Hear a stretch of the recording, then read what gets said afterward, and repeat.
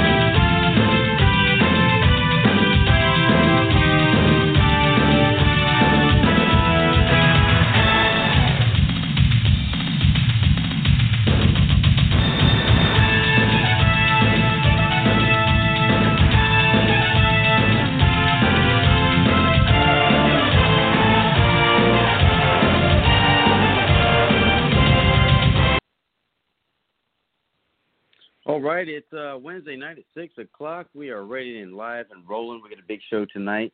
As usual on Wednesday night, we're kicking off at 6:30 after we do a little recap with Richie and myself.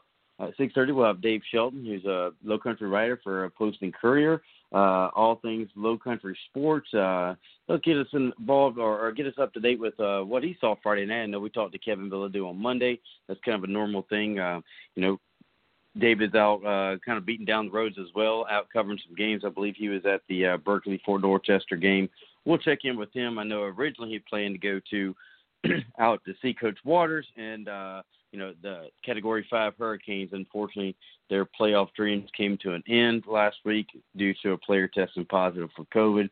So he wasn't at that game. So we'll catch up with David and see what where he was Friday night, catch up with the Friday night action. All around the Low Country and talking a little bit about what's coming up this weekend. We know we got playoffs on Friday night here in the Low Country. A couple teams are hosting, some teams are on the road. So we'll get his thoughts and projections on those. At 7 o'clock, we have a very special guest coming in, the head football coach up at Coastal Carolina.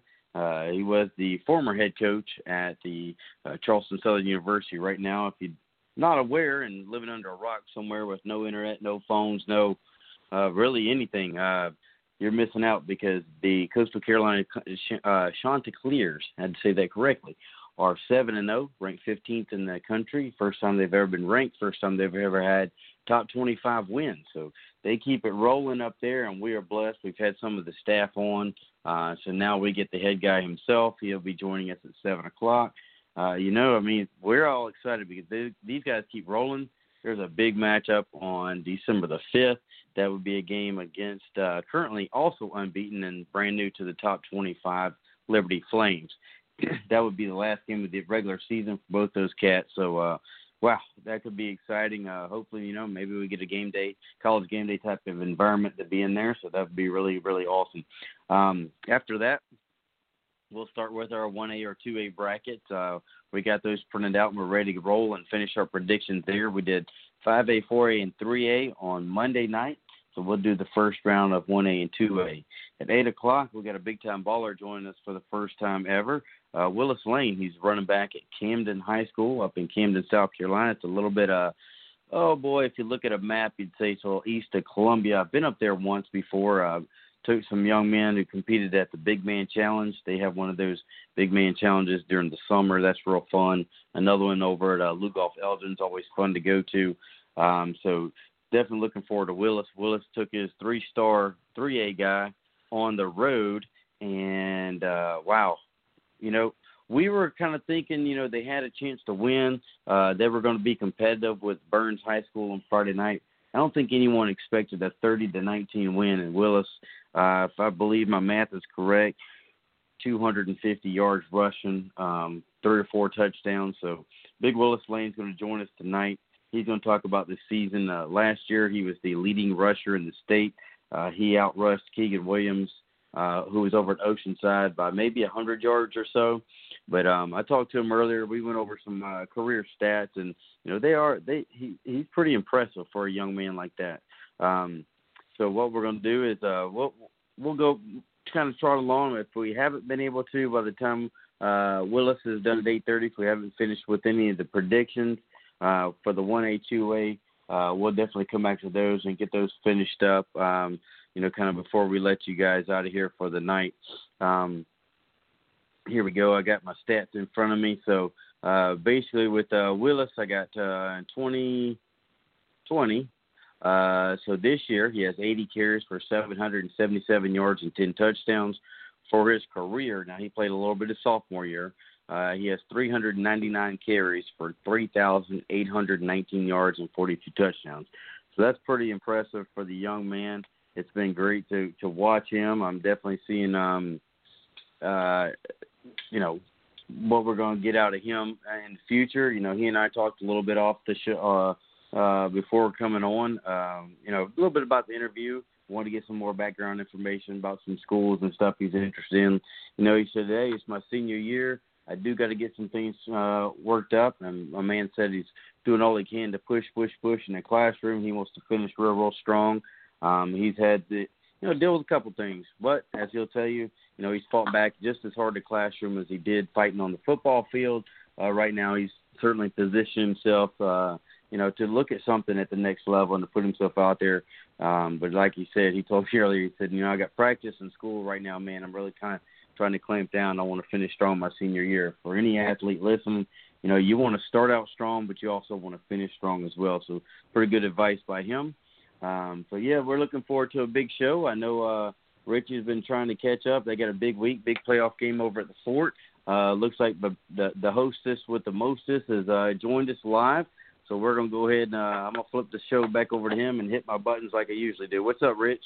What's up, big guy, man? I tell you what, man, it is definitely that time of year. It is 2020 all in one here on Southern Sports Central. Eugene, of course, thanks for getting this up and running. I'm going to bring on another guy. Part of the show here tonight, at least for the first 30, will be Brandon Biscobing. Now, here's the cool part about this show. Right now, we've got a guy that hangs out over with Oceanside. We follow those guys, of course, over there on the other side of the town, if you will, in downtown Charleston. Of course, Brandon Biscobing, he's the voice and travels around Carolina Forest. They'll be actually down here in the Low Country on Friday night, as Brandon will be calling that game with Carolina Forest coming to Goose Creek and the Gators. Of course, I get the opportunity to be a part of that Fort fam, and we'll be hosting a really good team out of Columbia. That's that River Bluff team coming in here.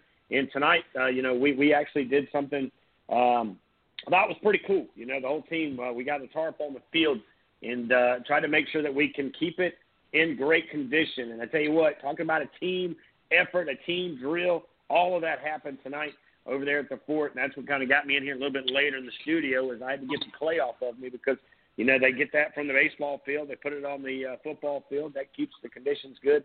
And, again, what a great I just think it shows so much character of Coach LaPrade and that entire situation over there, the teamwork, the team building, if you will, that happened tonight, because it has started raining as of yesterday, and it hasn't stopped really since then. Again, we've got a tropical storm, hurricane, if you will, down in the Gulf. The word on the street across the media is that it's going to come across into Florida, work its way up the coastline, and somewhere around Friday, spinning off the coast of South Carolina. Now, the question is, does it have any rain to it by the time it gets here, or does it go through Augusta, which, by the way, it's Masters, right?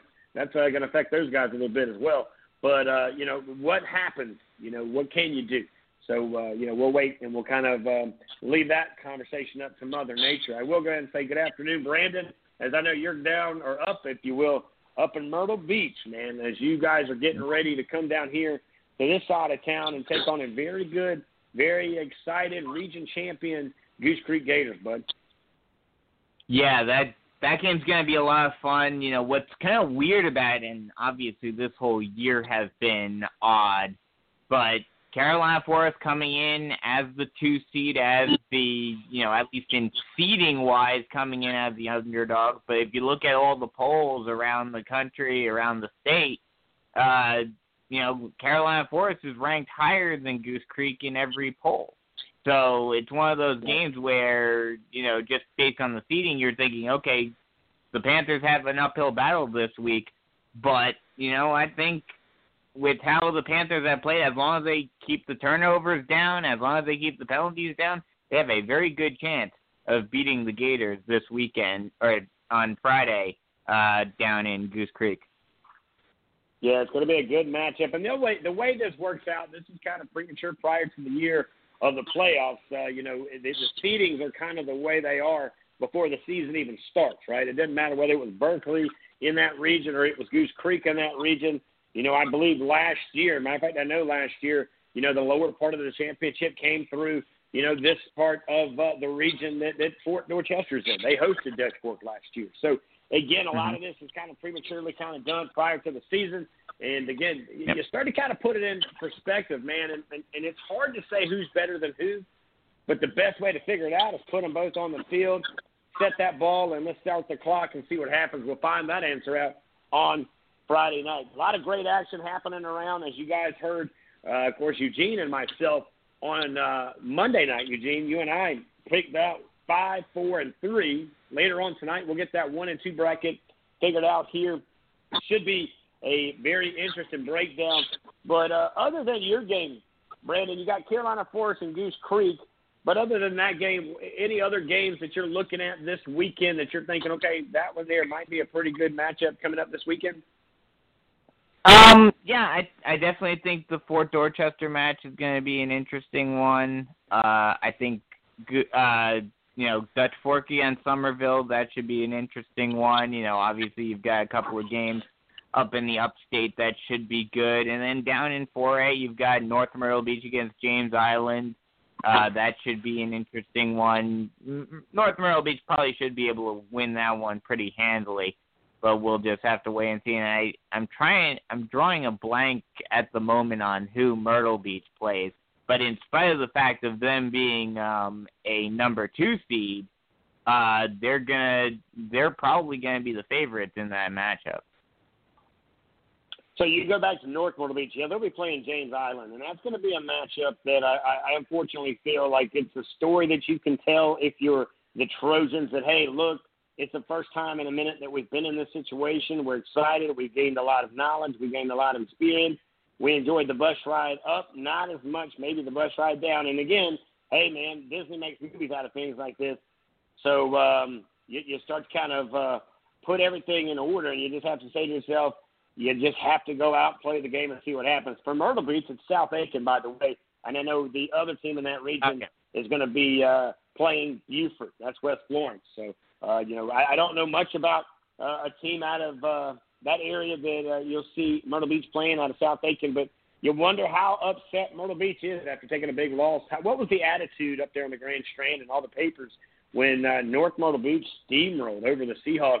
And they actually had to sit out a couple of their main players due to possibly some injuries. Yeah, I mean, the feeling around here was a little bit of shock, definitely, at how handily North Myrtle took care of Myrtle Beach. But like you mentioned, the injury bug on the Myrtle Beach side was definitely a big factor to that game. So as long as they get Ryan Berger back on the field, as long as Adam Randall is ready to go next week, they'll be fine. They'll be a team that they'll bounce back very easily, and they're going to be out for blood against South Aiken. They're going to want to get back into the win column after, in 3 weeks, losing 2 big matchups that, on paper and definitely in their minds, they thought they should have won. First against Wilson and then this week against North Myrtle Beach. So it's a game that the Seahawks are going to be ready to go, and I am expecting, and I'll give my thoughts, I'll give my predictions for this week on my show, Sports Unlimited, on Friday morning, but I definitely think there is a very good chance that North Myrtle Beach and Myrtle Beach will meet once again in Little River for the lower state championship in a couple of weeks. Yeah, and there's going to be a lot of rematches. If you look at a lot of brackets, Eugene, let me bring you back in, brother. When you look at these brackets, you and I went through the 5, 4, and 3. There's going to be a good chance a lot of teams that saw the other teams in the last week or the week before could be seeing each other in week number 2. Like, for example, you'll come down here to 5A football. Somerville, good shot. They actually get to see Goose Creek. If Goose Creek handles business in week 1 or in playoff week 1 and Somerville handles business, they'll see each other in week 2 of the playoffs or round 2. Same goes for Berkeley. They're heading to a Sumter team, very good, gotten better throughout the season. The Gamecocks will be hosting the Stags, but if by chance Berkeley finds a way and gets the dub on the road and the Fort handles business over in North Charleston, those 2 teams or 4 teams could see each other, as he just mentioned, Myrtle Beach and North Myrtle Beach could see each other all in round 2. Eugene, your thoughts on something like that when these guys put these brackets together, brother? Well, actually, I have a great question for Brandon because he's seen all sides of this. My question is, you got Myrtle Beach and Beaufort in that top round, and you think, now I did talk to Berger right after I think it was probably Monday or Sunday night or something like that, and he says he's good to go Friday. I did not ask him about Randall because, I didn't want to talk to him about another guy. But that's just a rule I have. Anyway, he says he's good to go. Now, you saw Beaufort at Carolina Forest. Now, that was a 5A. Do you think Beaufort's defense, after you saw what a defense did to Myrtle Beach, and now, granted, North Myrtle Beach has a wonderful defense, but so does Beaufort. Now, it may not be as good. I don't know. I mean, I haven't seen those 2 play each other. But what are you thinking a Beaufort team, because that game would be at Beaufort, Myrtle Beach matching up in that one? Yeah, I mean, I've seen both teams play Carolina Forest scrimmaged against Myrtle Beach earlier on before the season started as well, and Myrtle Beach Beaufort has some players. They have some ballers, definitely. But just based on what I saw, I think as long as Myrtle Beach plays the game that they're known to play, if they stay at 100% and they're able to, and they're healthy and they're able to gel, they've got this one locked down. I mentioned it on the broadcast over the last couple of weeks. First when Carolina Forest played Beaufort, and then last week when they played Wilson. There is a big difference. There are certain regions at all levels, but there are certain regions within the state that that one region is a lot better, whether it's the top seed. The top seed of one region would maybe be a 3 or 4 seed in another region. And I think that's basically, and this is not just in football, this is in every sport, it seems, that the top seed in Region 7, 4A, would probably be a maybe 2, but probably 3 and maybe even 4 seed in Region 6.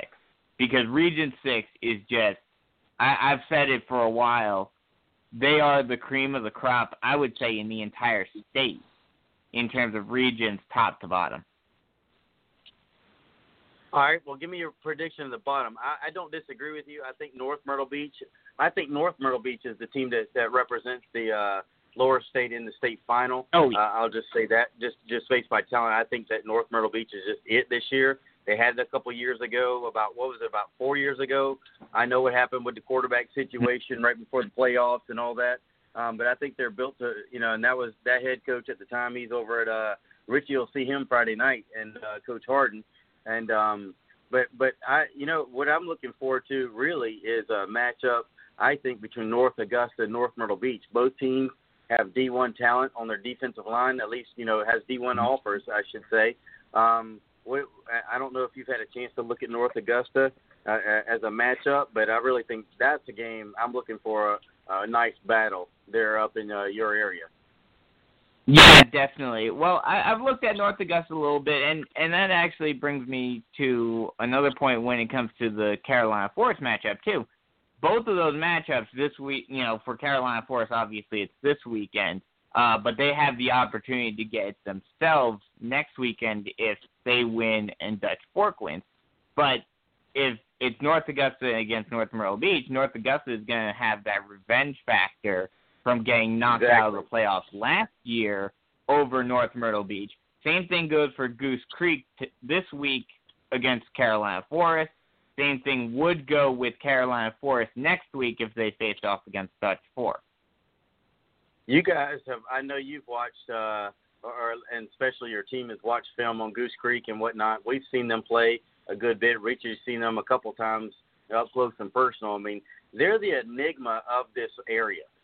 Some days they show up and it looks like they could beat the world, and then, they go and lose to teams who aren't even in the playoffs. So, sometimes it's kind of a who you get with the Goose Creek team. There is that revenge factor that you noted, same as North Augusta has been.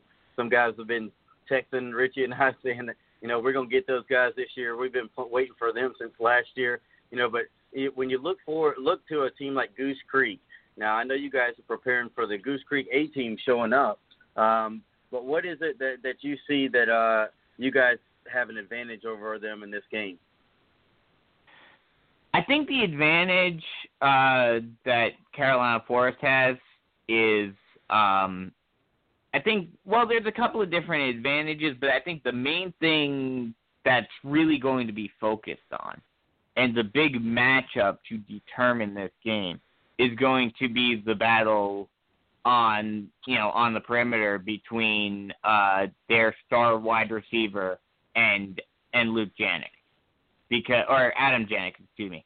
That matchup between on the outside between those two is going to decide the game, because obviously that's their main threat, and Adam has been on an absolute tear this season. He holds the record now for most interceptions by a Panther. So he's been balling out this season. He's been getting interceptions left and right. If he can play the game that he's known to play, and he's able to force those turnovers and limit their receiver to, at least, he's gonna get his yards, obviously. He's going to Coastal. He's not no slouch. But if the Panther secondary can stop him or at least limit him, then they have a very good chance of winning this game. Well, tell me, so looking over on the 4A, we'll stick with it. We'll go back to the 4A bracket. What do you see on that north side as a matchup? And then same thing with the 5A. Yeah, let me actually pull up the brackets here, because I've been primarily focused on the lower state. Here, I got it. Let me Mike can save you a little bit of time here. I just had him up. I was let's see. So the 4A, I'll go ahead and tell you what I think in the 4A in the north is AC Flora. They're averaging 60 points a game. Yeah, AC Flora is definitely the team to beat in the upstate for 4A. Okay, that's kind of what I I'm would say thinking too, man. I would say the team to beat for 5A is probably a toss-up between either Gaffney or Dorman. That's probably going to be, a rematch from earlier on in the season, which was an incredible game. Those two, I think, are just going to ball out, and we're going to see who is really the team to beat once we get to the upper state finals. Yeah, and that game actually came down to a missed field goal at the very end. Dorman's kicker, Omar Khan's probably the best senior in the state. He's, made valuable kicks. He did it in the state championship. He's done it in other places. He just, and I talked to him afterwards. It was just a short field goal, something he's made 1,000 times, and he just missed it. And, they'll have that revenge factor certainly if they get an opportunity to make it back to the state championship. But that's obviously they've made it to the state championship many, many times. They just have come up short in that game. I know some kids here in the Low Country want to have something to say about, the outcome of that game should they make it, as well as Dutch Fork and so many others. But, even, of course, the guys over there at Carolina Forest, they get there, they want to have something to say about that too. But, that's definitely going to be a matchup. I do think those two teams will see each other again. That's kind of the beauty of the playoffs sometimes is that, you face a region foe or someone you've already played. And, when you meet in the playoffs, sometimes everybody says, well, you throw out what happened before because it's the second season.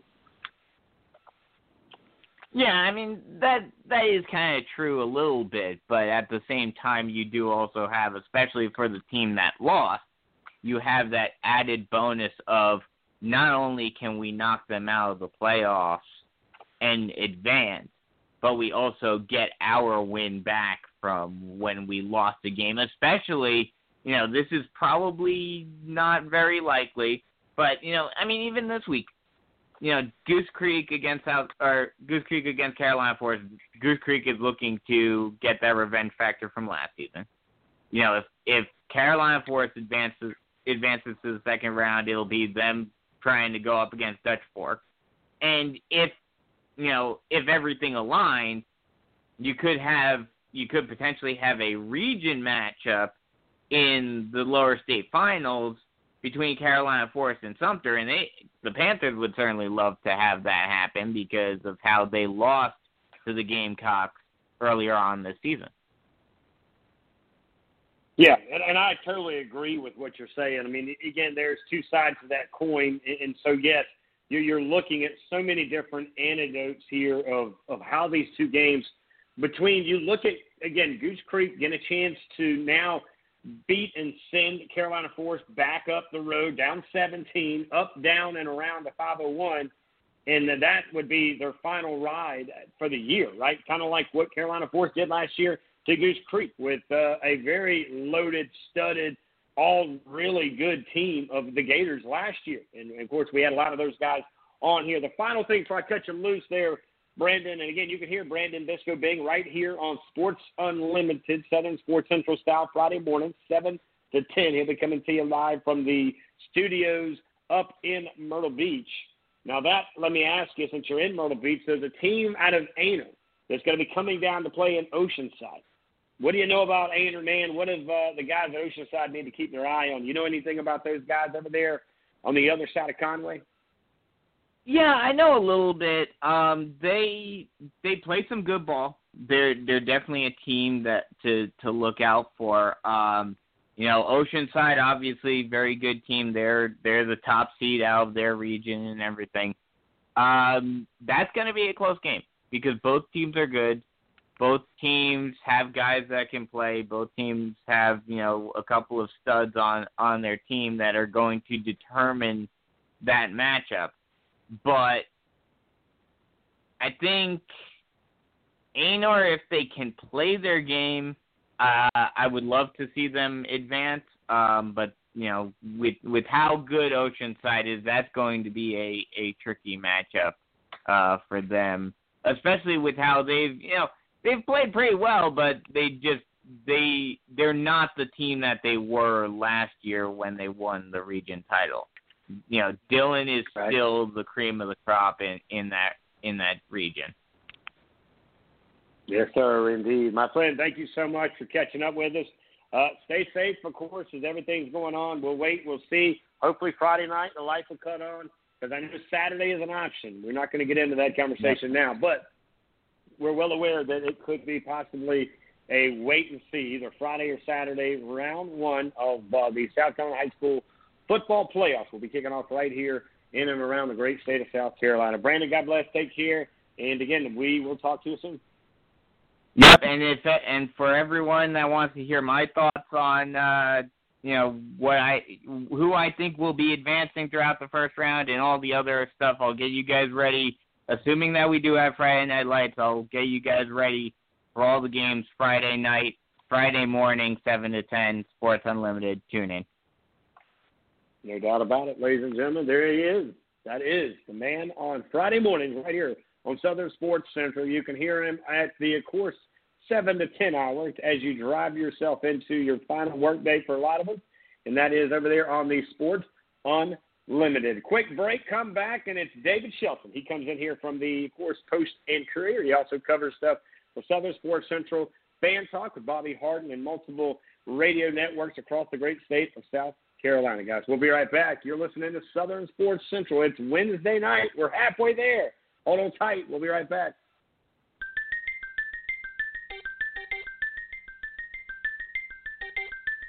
This song is to encourage my brothers and my sisters that might be going through some things in your life. I want to let you know that Jesus said he would never leave you nor forsake you. You're not in this thing by yourself. Just keep holding on and don't give up. He'll be there for you. Weeping might endure for a night, but here comes the joy. Let's go. Come on. Uh-huh. That's what you'll do right there. What else? Remember this. Uh-huh. What y'all say? Listen, he's alive in you and me. This is what you gotta see first. Come on, don't you know? He's alive in you and me. Listen, we want to tell you.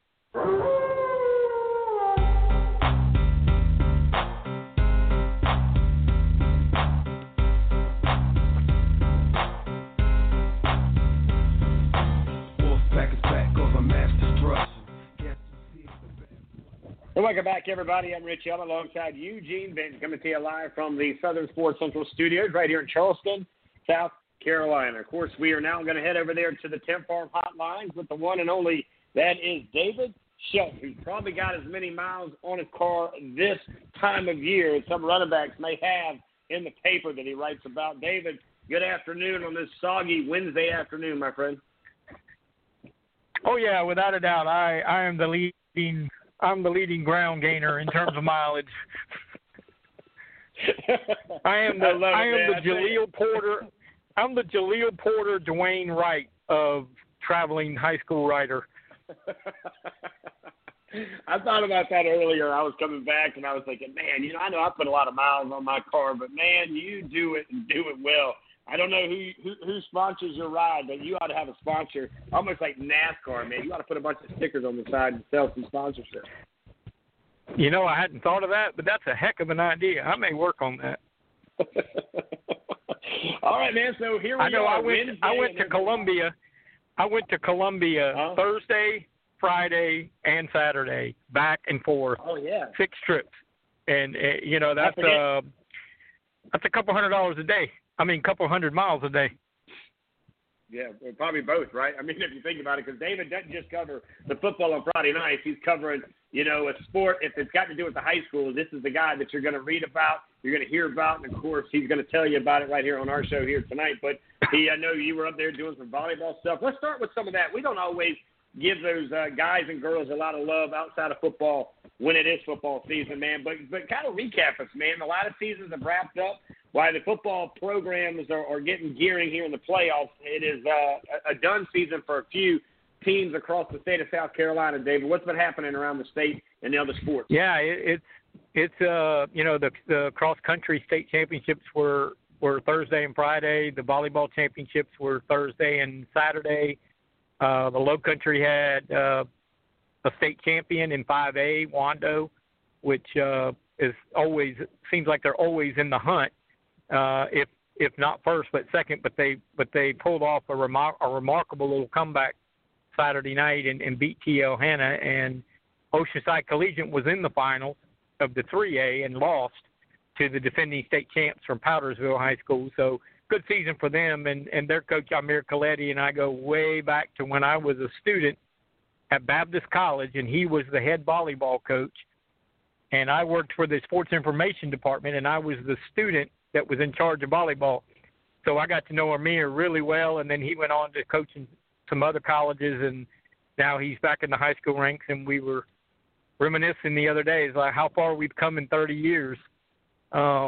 He's coaching on the high school level and doing a great job. But we had some cross-country winners. Hannah Brune from James Island, freshman, won the 4A state championship, and their girls team at James Island won the 4A state team championship. The Bishop England boys which, again, is always there around the top of the heap, and they won the 3A boys.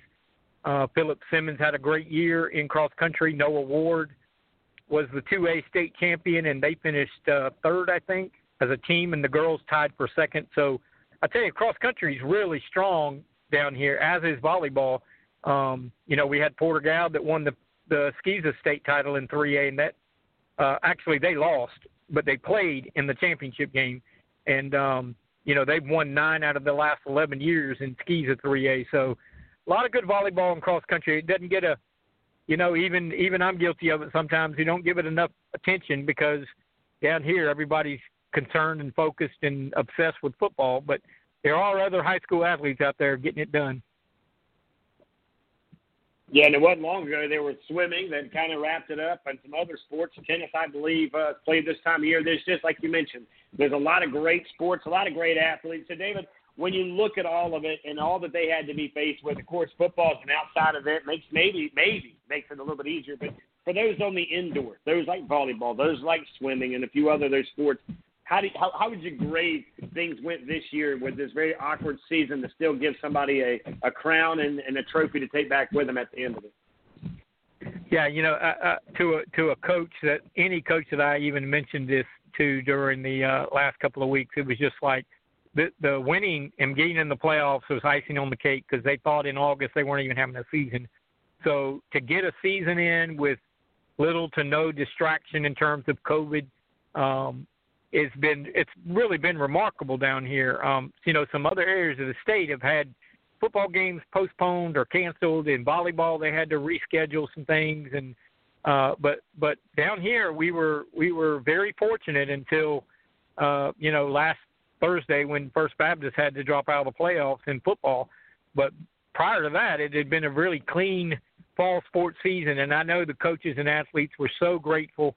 They had a reduced schedule. They didn't get to play as much, but they did get to finish, and they did get to play for state titles, and that's important to these kids.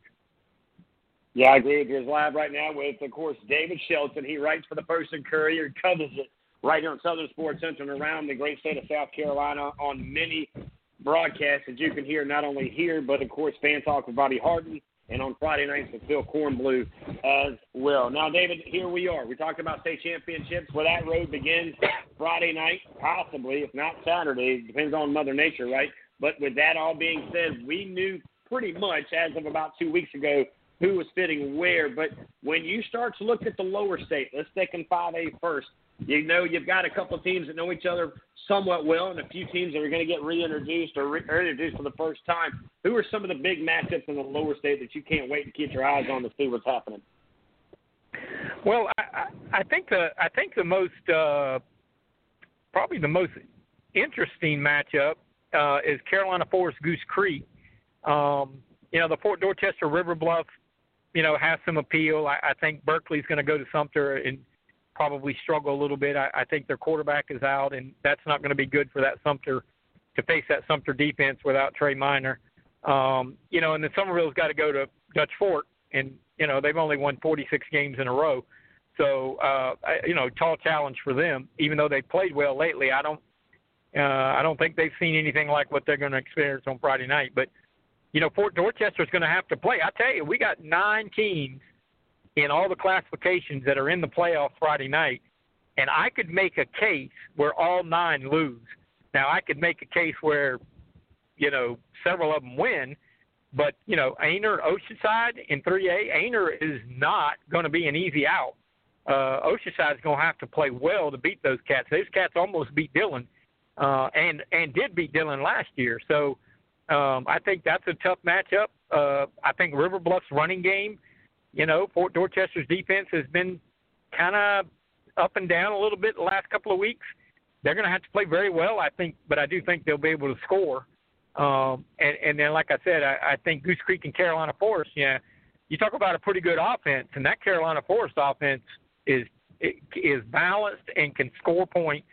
And Goose Creek has had some issues on defense the last few weeks. Blew a big lead to Stratford. Didn't play great against Somerville, but played well enough to win. So I think, like I said, I think I could I could come up with reasons why all 9 schools in the Low Country lose Friday night, but I don't think all 9 will lose. But more than half, I think, will come away with a loss Friday night. Yeah, I see your point there, too, because you look at Dutch Fork, like you mentioned, how many games have they round off and kind of done what they do, right? I mean, that's just kind of, this is their season. Until somebody beats them, it's hard not to pick them, right? I mean, that's how Clemson was up until this weekend. Well, talk about your Tigers, by the way, before we get you out of here. But Dutch Fork hosting Somerville, again, you got to give your tip of the cap to Somerville and, of course, what that coaching staff has done and how they've got a lot of momentum. Even though they lost a close one in overtime to Goose Creek, they still look like they got better every week, and that's kind of the goal of any coach, but it's going to be a tough one on the road at Dutch Fork. Now, I also am like you, Berkeley going in without Trey Minor, who I got to tell you, I watched him firsthand on Friday night. I thought he looked great. I've known the kid since his little days of tribal baseball. I knew his father and, of course, his mom. Great kid, on and off any field. I don't care what it is. He's first class. But to see him go down with another injury, it's heartbreaking for everybody that is an athlete or loves the game. I hate to see it, but that's going to be a tough one. I mean, what would you do? Do you put Butler? Do you pull him off the side and put him as a quarterback in a wildcat position? Because to me, David, that makes him a little more one-dimensional. But yet, if you're going to do it, that young man would be the man that could get it done. Yeah, from an athletic standpoint, that would certainly be an option. I just think to beat Sumter, you're going to have to be able to balance it out. You're going to have to be able to run it and throw it. I've never seen Solomon Butler throw a football. Maybe he can, but I would imagine they'll probably go with the backup that's got some game experience. What worries me about Berkeley right now is their offensive line hasn't played well in the last couple of weeks and didn't play well against Somerville in the second half, didn't have a great night the other night against Fort Dorchester. And Sumter's defense is really, really athletic, fast, good, well coached. I think Berkeley's defense will probably play pretty decent, although they didn't against Fort Dorchester. But, again, that's a different animal offensively. But I just don't know where the points are going to come from with Berkeley. But you know what? It's 5A football, and really the teams are so evenly matched. You really – you never know. But again, going into it, if I'm analyzing it, I'm wondering how Berkeley's going to score enough to win that game. Yeah, because here's a team like Sumter. They seem to get better every week. I saw them in a scrimmage with the Fort early in preseason as everybody was trying to get stretched out and get ready for the season that we've been in here for the last, now going into 8 weeks. But, you get better as the season gets longer, and you see they've got a great quarterback, and you already know they've got 2 guys on that defensive front that Sumter will bring in some heat. We'll wait and see what they can do. The other game that I'm very curious on, of course, I'll be bringing you that call over there on FD Sports TV, will be Fort Dorchester. They're bringing in a team out of the upper, or let's say middle part of the state of South Carolina in River Bluff. Very different than what we've seen in a lot of offenses. They've got a very, I would say, heavy run football program. A couple of guys in the backfield, David, that seem to really cause a lot of havoc around the corners, but then they try to pick around to the outside just to kind of set you up for the inside. What do you see on a team, and I'm sure you've watched a lot of film, between the last few weeks, so you've seen some things out of River Bluff. What is the one concern if you're the defensive coordinator, maybe the offensive coordinator at Fort, that you're going to say this is what River Bluff does their best? Well, River Bluff is going to run the football, and if you're Fort Dorchester, you want to get them on those first 2 downs, to where 3rd and 6 is up, 3rd and 7, 3rd and 5. If River Bluff is getting 4 yards a pop and it's 3rd and 2, Fort Dorchester is going to be in trouble because they'll keep that football. They will get a first down and they will run some more clock, and they will get a first down and they will run some more clock. And then when you think you got it figured out, they'll pop a hot pass on you. So, at Fort Dorchester's defense, and they got great linebackers and they played very well up front, but they've had their moments where they haven't been great. But I just think if they can get River Bluff 3rd and long, make them punt, I think River Bluff's going to have a hard time stopping Fort Dorchester's offense. And it could get into a scoring match, but I just don't. I have confidence that Fort Dorchester will find a way to slow that offense down, and they'll score some points. I mean, they're gonna score 4 touchdowns by accident almost.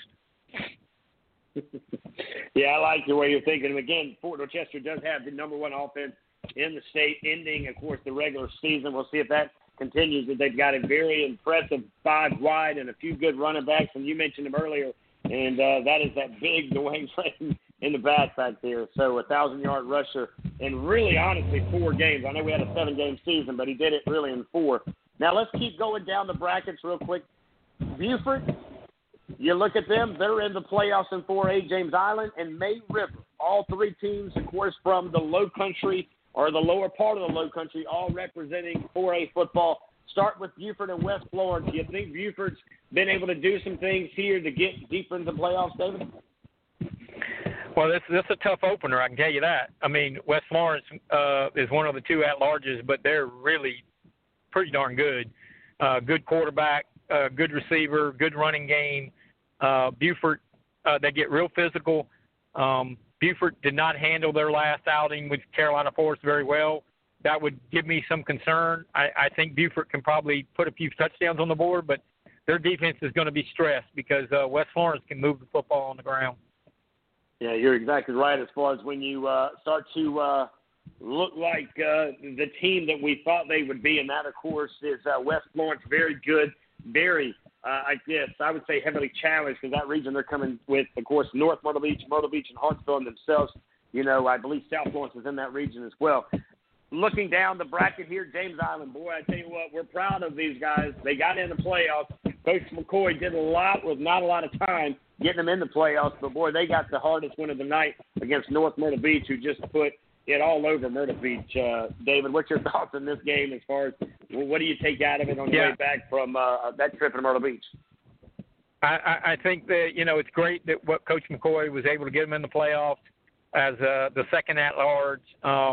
And really nobody wanted that second at-large. James Island jumped all over it because they knew everybody knew they were going to have to go to North Myrtle Beach. It's going to be a hard trip for James Island. I mean, they're not an offensive juggernaut, and they're going up against one hell of a defense. I mean, look what that defense did to Myrtle Beach. And James Island's not even in the same stratosphere offensively as what Myrtle Beach was. So, yeah, it's a long trip. It's an exciting trip. This is what you want. When you're building a program, you want these younger guys to get a taste of the playoffs, and see what it takes and then build on that for next year because, quite frankly, if they were to win this game, it would classify as one of the top 10 upsets of all time in all time of high school football. I just don't see a path to them getting an upset win at North Myrtle Beach. And with all due respect, it may even be a Disney movie when it's all said and done, Coach McCoy. So if anybody can do it, my man, I got faith in you. Now let's look finally in 4A in the Low Country, May River, North Augusta. What do you know about the boys of May River taking on a very aggressive North Augusta team? Yeah, that could be an interesting game. I mean, May River's got Ahmad Green at quarterback, who's a dynamic player, one of the more dynamic players in this part of the state. And, North Augusta's quietly, very quietly, without a lot of publicity, put together a really good season. But I don't know, to be honest, I don't know how difficult that region was. I mean, there were some good teams in it, but I'm not sure how deep that region was. May River can not turn the ball over. I give them a shot. I mean, I give them a puncher's chance to find a way to win that game because I've always said, no matter the level, but especially in high school football, if you got a quarterback, a dynamic player at quarterback, you're going to have a shot to beat anybody. Now he'll need some help, but I definitely think they can go there and get a win, if not at least compete very well. Yeah, we'll wait and see how that works out. 3A football Friday night, Oceanside and Aner. You mentioned those guys. You want to talk a little bit about that one, and then of course we got Hanahan and Dillon. Boy, of course, Art Craig gets the toughest dog in the whole house, and that is the Dillon Wildcats. David, your thoughts on those two teams that will represent us, of course, in 3A football here in the Low Country? Well, I think, I was talking to Art Craig today at Hanahan, and, he was at Timberland for all those years, and they used to run into Dillon about every year in the playoffs. He's 1-9 against Dillon as a coach, but about 4 of those games were like 1-point games or 2-point games. So I mean, they know each other. Dillon knows what Hanahan's going to do. Hanahan is capable offensively. I just don't know defensively if they can hang with Dillon, because Dillon is really explosive. Art Craig says it's one of the best running games that he can remember Dillon ever having, and Dillon has really had some good running games. So, tough challenge for them, but, they're in the playoffs after a 1-8 season last year. Art's building the foundation, and this will be good for them. But and then, like I said, I think this Oceanside Ainer game is going to be very interesting to watch. I certainly think Oceanside will be the favorite, but I don't think Ainer's going to just roll up and lay down. I think that's going to be a very competitive game. I'm going to that game, actually, and I'm looking forward to it. I think it's going to be a really good game.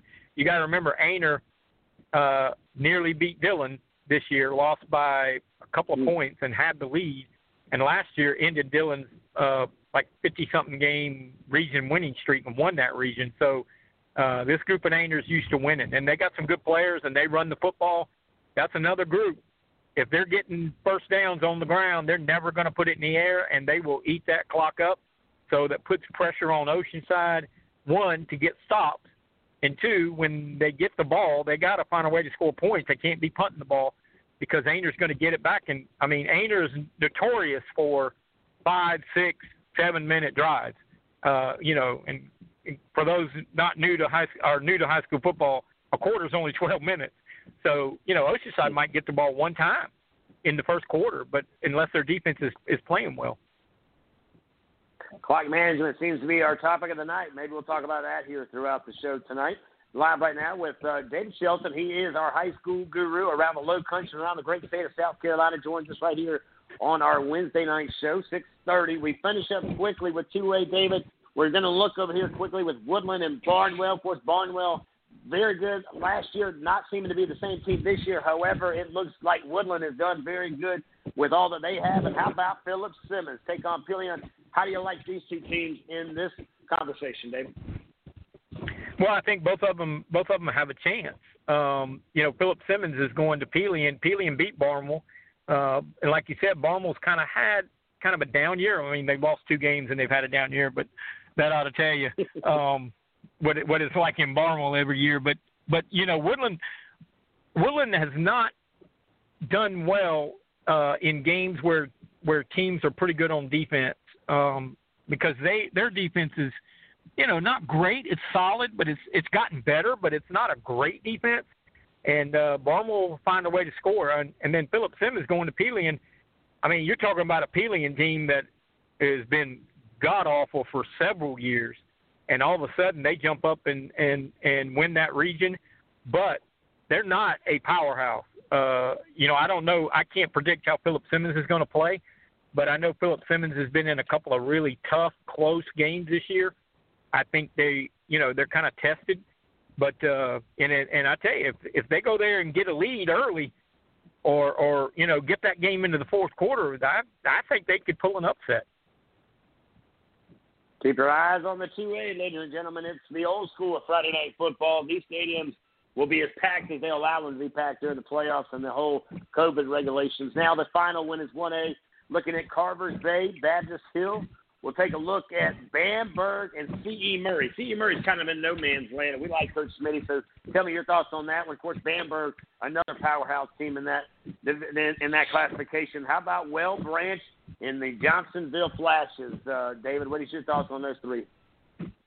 Well, I think Well Branch has had a great year, but they better show up Friday night, because Johnsonville's capable of beating them. If they don't show up, they'll get knocked out in the first round. Johnsonville's a very good team.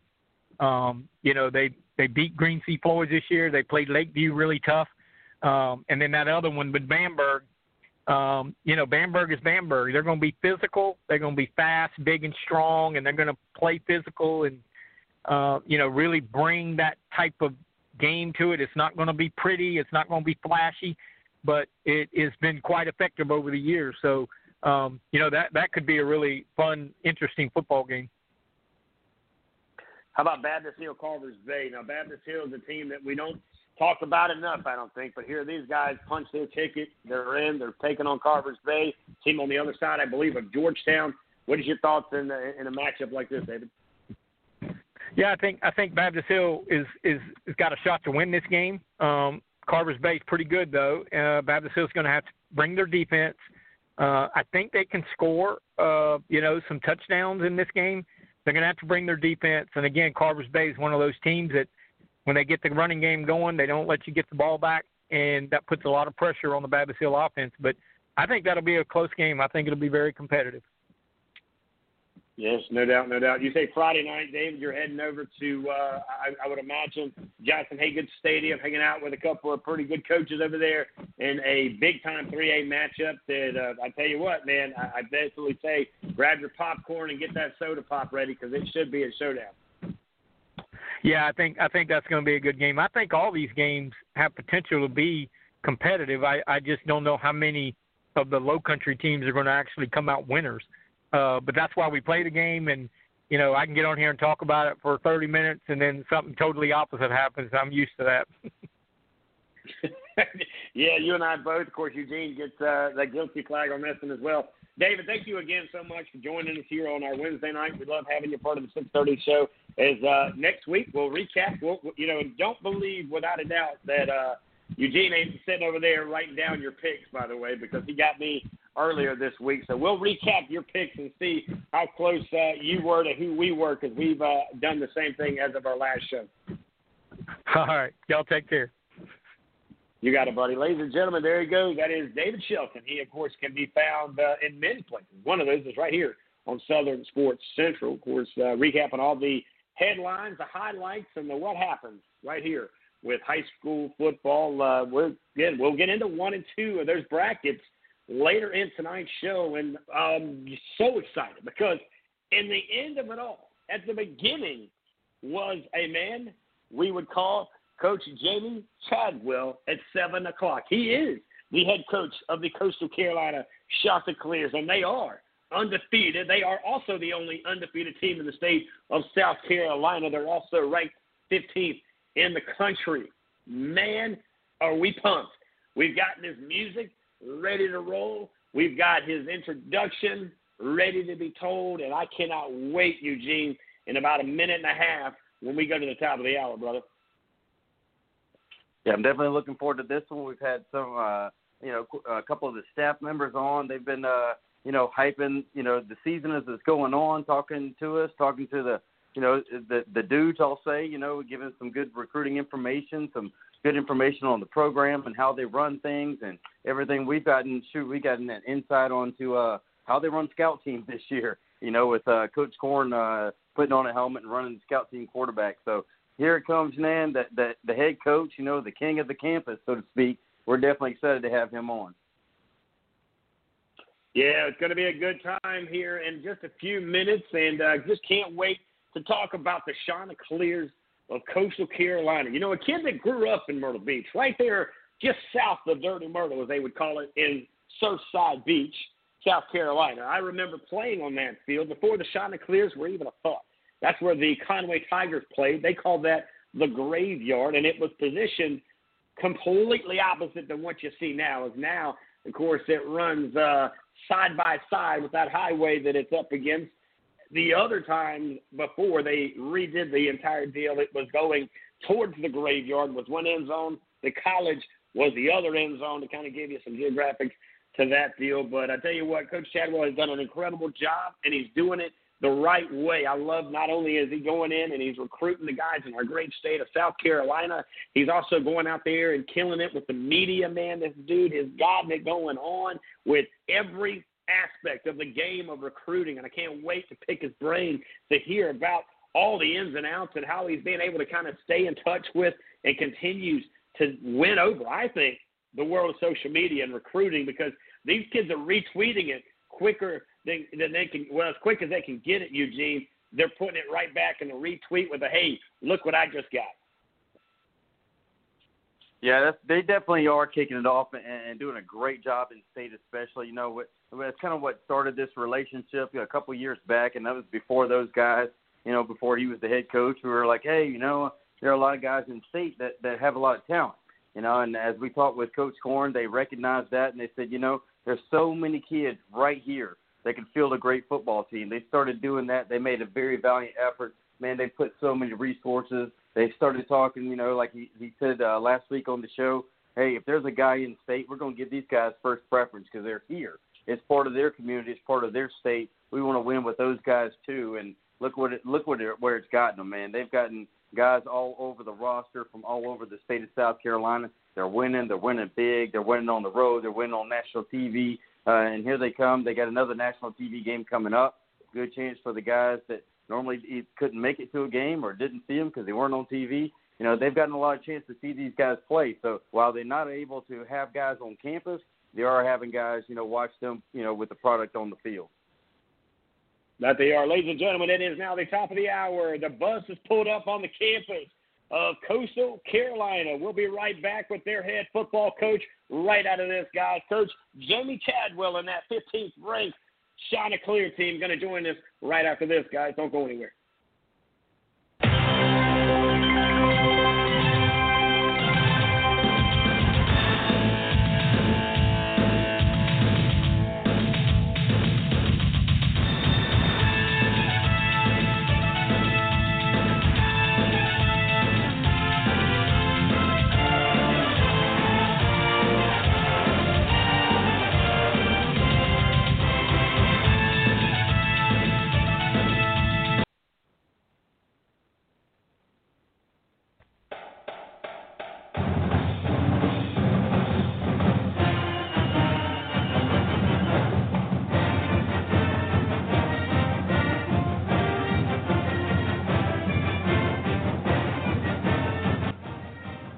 And strike up the band, ladies and gentlemen. We've made it to my hometown, Myrtle Beach, South Carolina. We're coming to you from the studios in Charleston, but it's the campus of Coastal Carolina where the one and only head football coach, Jamey Chadwell, joins us. Coach, good afternoon, and thanks for joining us tonight. Hey, I appreciate you giving me the opportunity. Man, Coach, I can't even tell you how excited we are to have you on. We've had a couple of your coaches on here this year, and I appreciate you allowing them to come on and entertain us and educate us throughout the time that they gave us here. We've had a lot of guys that have committed to your programs, Coach, that are right here in our great state of South Carolina. But before we talk about the recruiting and all of that stuff, man, I'll tell you, 15th ranked in the country. You're 7-0. You're doing it big. And, Coach, I can't even begin to tell you how proud I am of you taking care of business in my hometown up there in Myrtle Beach. Yeah, it's been an amazing year. We felt like we had a chance to be a good team, no doubt. I'm not going to sit here and tell you we thought we'd be number 15 in the country by any means, but we weren't as bad as the prognosticators thought we were going to be. And our team is believing in what we're doing. They're believing in each other, and when that happens, and you get talent to go with it, special things happen. And right now, that's what's going on. Yeah, Coach, big things are happening in big ways. As you guys started the season and you started to kind of put everything into play for you guys, for me, when you guys hit it over there at Kansas, it kind of, to me, kind of set the tone for what was happening over there with the Chanticleers. Tell us, that, again, was something that you guys have seen before, but to come back from such a big win against a Big 12 team, how does that, of course, propel you and get you prepared to stay up each and every week? Well, the big part about that, too, is that was the day that the Big 12 sort of failed all the Sun Belt teams. We were the last game of that day. That's when, Arkansas State won. That's when Louisiana won. And so we didn't want to let them down, and we had confidence going into it. And to go play, beat them. We beat them last year, but this year you beat them handily. And I think that just showed our team, hey, these things that we've been doing, we talked about during fall camp and all those things, they worked. And to play the way we did on television, to do it for the Sun Belt, I think that did give us a lot of confidence going forward. And it started the momentum, and we've carried that momentum. We've played well. I mean, really every week, everybody tells me when we struggled last week, we won by 17 points. I'm scratching my head. So, it's one of those things that our guys are just playing with a lot of confidence and belief in each other. Yeah, no doubt. As we're live right now on the campus of the Coastal Carolina Chanticleers, 15th ranked in the country, 7-0 Chanticleers, and their head football coach, Jamey Chadwell. Coach, to me, I watched how you guys really stayed focused, and it was the weekend where you guys played the Raging Cajuns that I really thought, okay, that's the win I needed you guys to get on the road, back against the wall, and you finished what you started, winning that one 30-27, Coach. A game like that had so much on the line. came out not only with a win but a lot of characters. You guys made it back to Coastal. Yeah, and I think that's the one that made, other people around the country take notice. We felt like, we're here at least. We were pretty good, but I think everybody else still questioned us. And, they beat Arkansas State, but to beat Louisiana, it was on ESPN. It was it was a Wednesday night game. It got moved because of the hurricane. Everything sort of came together, and we played well. They were undefeated. They were ranked, and for us to go get a win like that, they're defending, West champions 2 years in a row, preseason team to win it all. And I think that showcased really to everybody, what we were about, the way we won, the way we handled the kick and all those things. And then, you got to try to follow it up, and our guys have done that. Yeah, you continue to follow it up. I was actually at the game last year when you guys hosted Georgia State. And of course, I actually was there, and I heard you speak to a lot of the recruits on that visit. I want to get into that a little bit as well, because I think you give one of the best presentations to the young men that come onto your campus and just the conversation. But before we get there, let's talk about that road trip to Atlanta. You guys win it. Talk about handily, 51-0. You took a tough one on the chin last year, but your rebound this year with that big win on the road, and a very good, well-sounded, not only coach team, but team on the paper as far as it goes out of Georgia State. You guys went in there, coach, and picked up a big win, and again, that also propelled you guys in the conference as well. Yeah, and that was important. I think last year, I think that's when we all look back and say, hey, we didn't play as well as we wanted. Obviously, they've got a lot of South Carolina connections on their staff. They recruit the state of South Carolina, and when it's a big game, we want every kid in this state that's thinking about playing FBS football. We want them to consider Coastal first.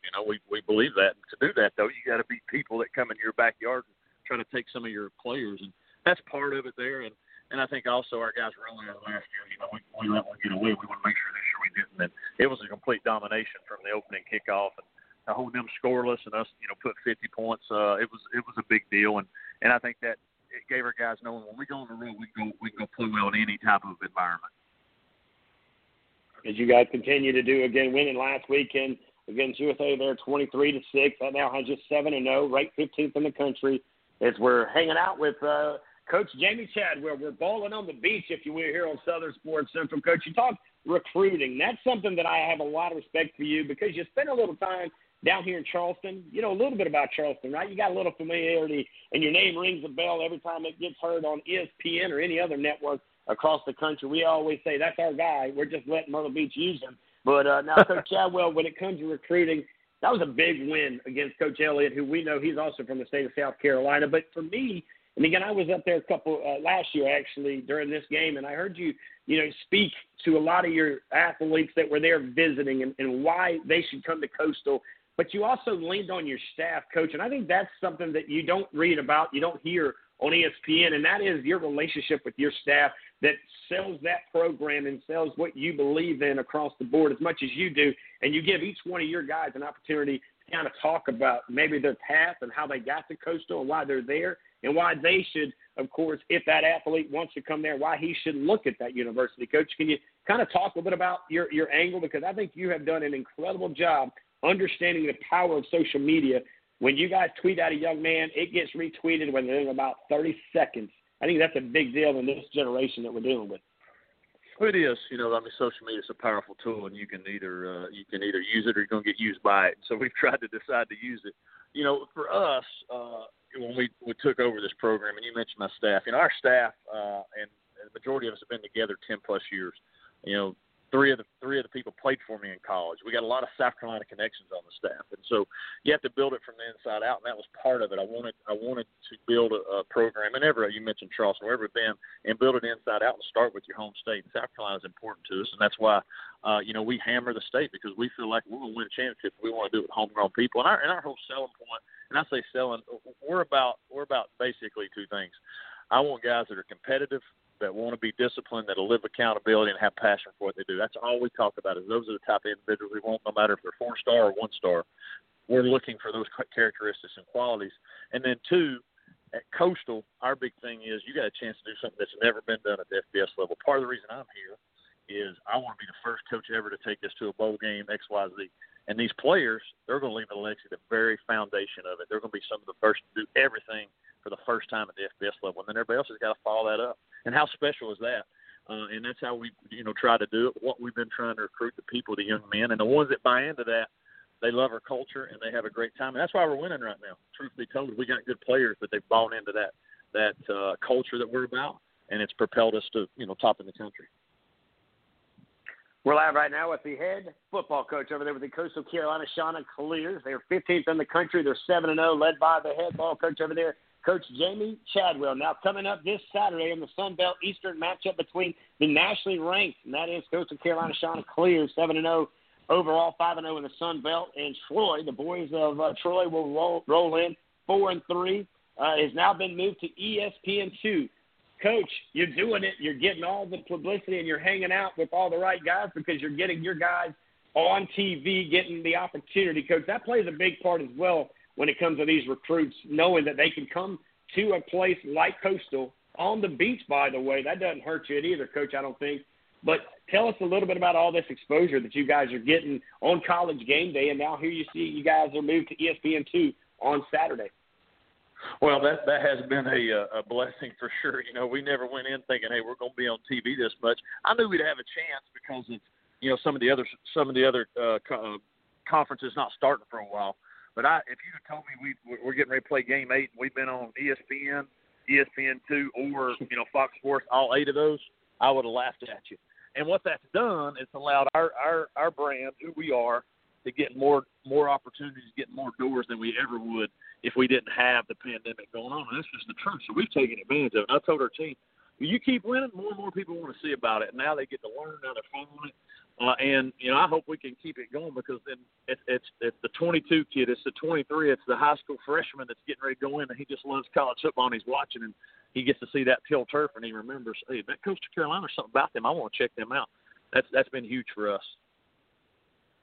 I totally agree with you. The one thing that's probably the most catchiest thing, Coach, that you actually spoke on last year when I had a chance to be up there with you guys, and I've heard it prior to because I know a lot of guys that have come through that Coastal program up there, and that is your big slogan of BAM, be a man, accountability, credibility, and you harped on that a lot, and you guys are continuing to build on that part of your program. Coach, for those who are hearing this for the first time, again, they must have been sleeping for the last couple of years, but for those who are listening, Coach, tell us a little bit about where did BAM come from and how much do you guys say it day in and day out over there on that campus? Well, it started for us from, Coach Moglia had the program obviously before I did, and that was really his mantra he's had for a long time. And then I got here, and part of the reason I came was for that. And we both believe, football reveals who you are. It reveals who your character is. And what we want to do with football, we want to use it to help you become the man God's called you to be. And for us, we try to define a man as somebody that's going to stand on their own 2 feet, take responsibility for themselves, treat others with dignity and respect, and live with the consequences of their actions. That's how we define a man. It's not macho, but that's what we want you to do as far as being a man. And we talk about our guys being all the time, like being a man means you got to take responsibility. And you're going to live with these consequences. You're going to treat everybody great. And that's something that happens every day, whether that's a professor, whether you're out to eat, whatever it may be. That entails everything that you do. And through football, because of the sport of football, we get to nurture and we get to train those young men and to help them grow into that. Because a lot of these young men, especially in college football, they don't have fathers. And we are their fathers. And so part of us being a father is teaching them what they need to do to be successful beyond football. And that's where why we coach. Now, Coach, right now, we're looking, of course, at the biggest conversation that's happening around is that you are doing so much. But when you start to look at the ins and outs and the numbers inside that offensive line, which, by the way, have gotten a young man, if I'm not mistaken, like a guy like Devontae Jones and a few other big-time guys around you, you start to understand, Coach, that you're doing it with the right nucleus, the chemistry, if you will, on that front line. Tell us a little bit about that team. That they might not be the tallest, but boy, are they not the widest, and they're giving your quarterback tons of time to throw and your running backs ton of holes to run through. Yeah, we call them the Mighty Mouse because we're not very big across through there, compared to what most people expect the offensive line. But I think they embody our program. They might not have all the measurables that people want to look for, but what they do have, they have the intangibles. They have that character that we talk about. They have the work ethic, they have desire, and they're tough. And if you still have those values, that helps you be successful in life, but obviously on the football field. And our line is sort of taking it personal. You know what? They talk all the time they're not big enough, they're too small. And our guys just play with the chip on their shoulder. You look at our quarterback, I think he's been sacked 3 times all year. And we're averaging well over 200 plus yards, 400 whatever yards of offense. And that's because those O-line, who everybody said they can't play in FBS. Every one of those O-linemen up there were told you're not good to play FBS football. But yet they're up there, they're starting on a top program in the league, and it's because of their work ethic, and they've not bought into what outside people think. They buy into what their teammates believe in them. Live right now, wrapping it up here with the head coach over Coastal Carolina, Shauna Clears, 15th ranked in the country, 7-0. Jamey Chadwell here with us tonight on Southern Sports Central. As, of course, Coastal Carolina will be playing the boys of Troy, and you can, of course, catch it over there on ESPN2. And with that being said, Coach, let's talk a little recruiting and how hard it has been, maybe or maybe not, for guys, this year with that whole COVID thing and the restrictions, of course, of different rules and regulations that have come in place. And, of course, now a lot of these guys have been granted, well, everybody's been granted an extra year. Coach, how hard has it been for you guys to, of course, get involved, stay involved, and of course, having these conversations with these young athletes? Well, the challenge is, because you don't get a chance to see them on campus. You don't get a chance to see them in their element, whether it's practicing or playing a game. That's been the hardest thing. Communication-wise, because of Zoom, because of all that, I mean, it's actually been easier because they, a lot of the times during the spring and the summer, they weren't doing much because of COVID. So you could get them as many times as you want. And so I think from a communication standpoint, you've had a chance to get to know them. The challenge is you just don't get a chance to really see them in their element, how they're going to respond to different situations. And I think that's what you miss out by having a chance to either get them on your campus and get them around other people. But at the end of the day, this is what we have to do, and so we felt like we've had to try do a lot of different things and make sure we really find out, do they love football, do they fit those values that we embody. And I think our recruiting department's done a great job on our commitments that we have, and we're almost really finished with this 21 class. And as we go forward, if this is the same, have the same thing, we got to continue to do those Zooms and all those different things. And a lot of it's easier, but obviously that evaluation piece has made it a lot harder. And everybody says there's going to be some misses, this year because you didn't get a chance to see guys play it. We're hoping that we don't miss on the character piece. If we don't, then we feel like we can help maximize the potential they do have. Now, Coach, talking about these recruits, we've got a lot of young athletes here listening tonight, a lot of mamas and daddies and grandmas, maybe even the neighbors listening here tonight about these young kids coming up. And, again, their challenges are definitely up in the forefront here with us here tonight. What advice do you give an up-and-coming class of 21 or maybe that junior or sophomore right now as they have a lot going against them, and how do they keep in touch with universities and colleges and, of course, you guys over at Coastal?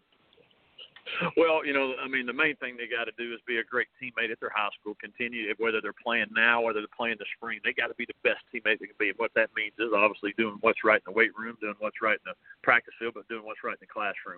And then I encourage everybody to say, we don't know if camps are coming back. You don't know what's going on.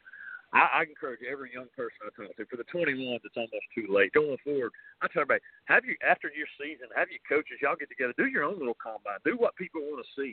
And in that way, be out front of that, because they're the ones that are going to be the difference. If there's no camps and you can't go to all these combines, do your own thing so coaches can say, hey, this guy's working, his tail off to try to put himself out there to see what he's about.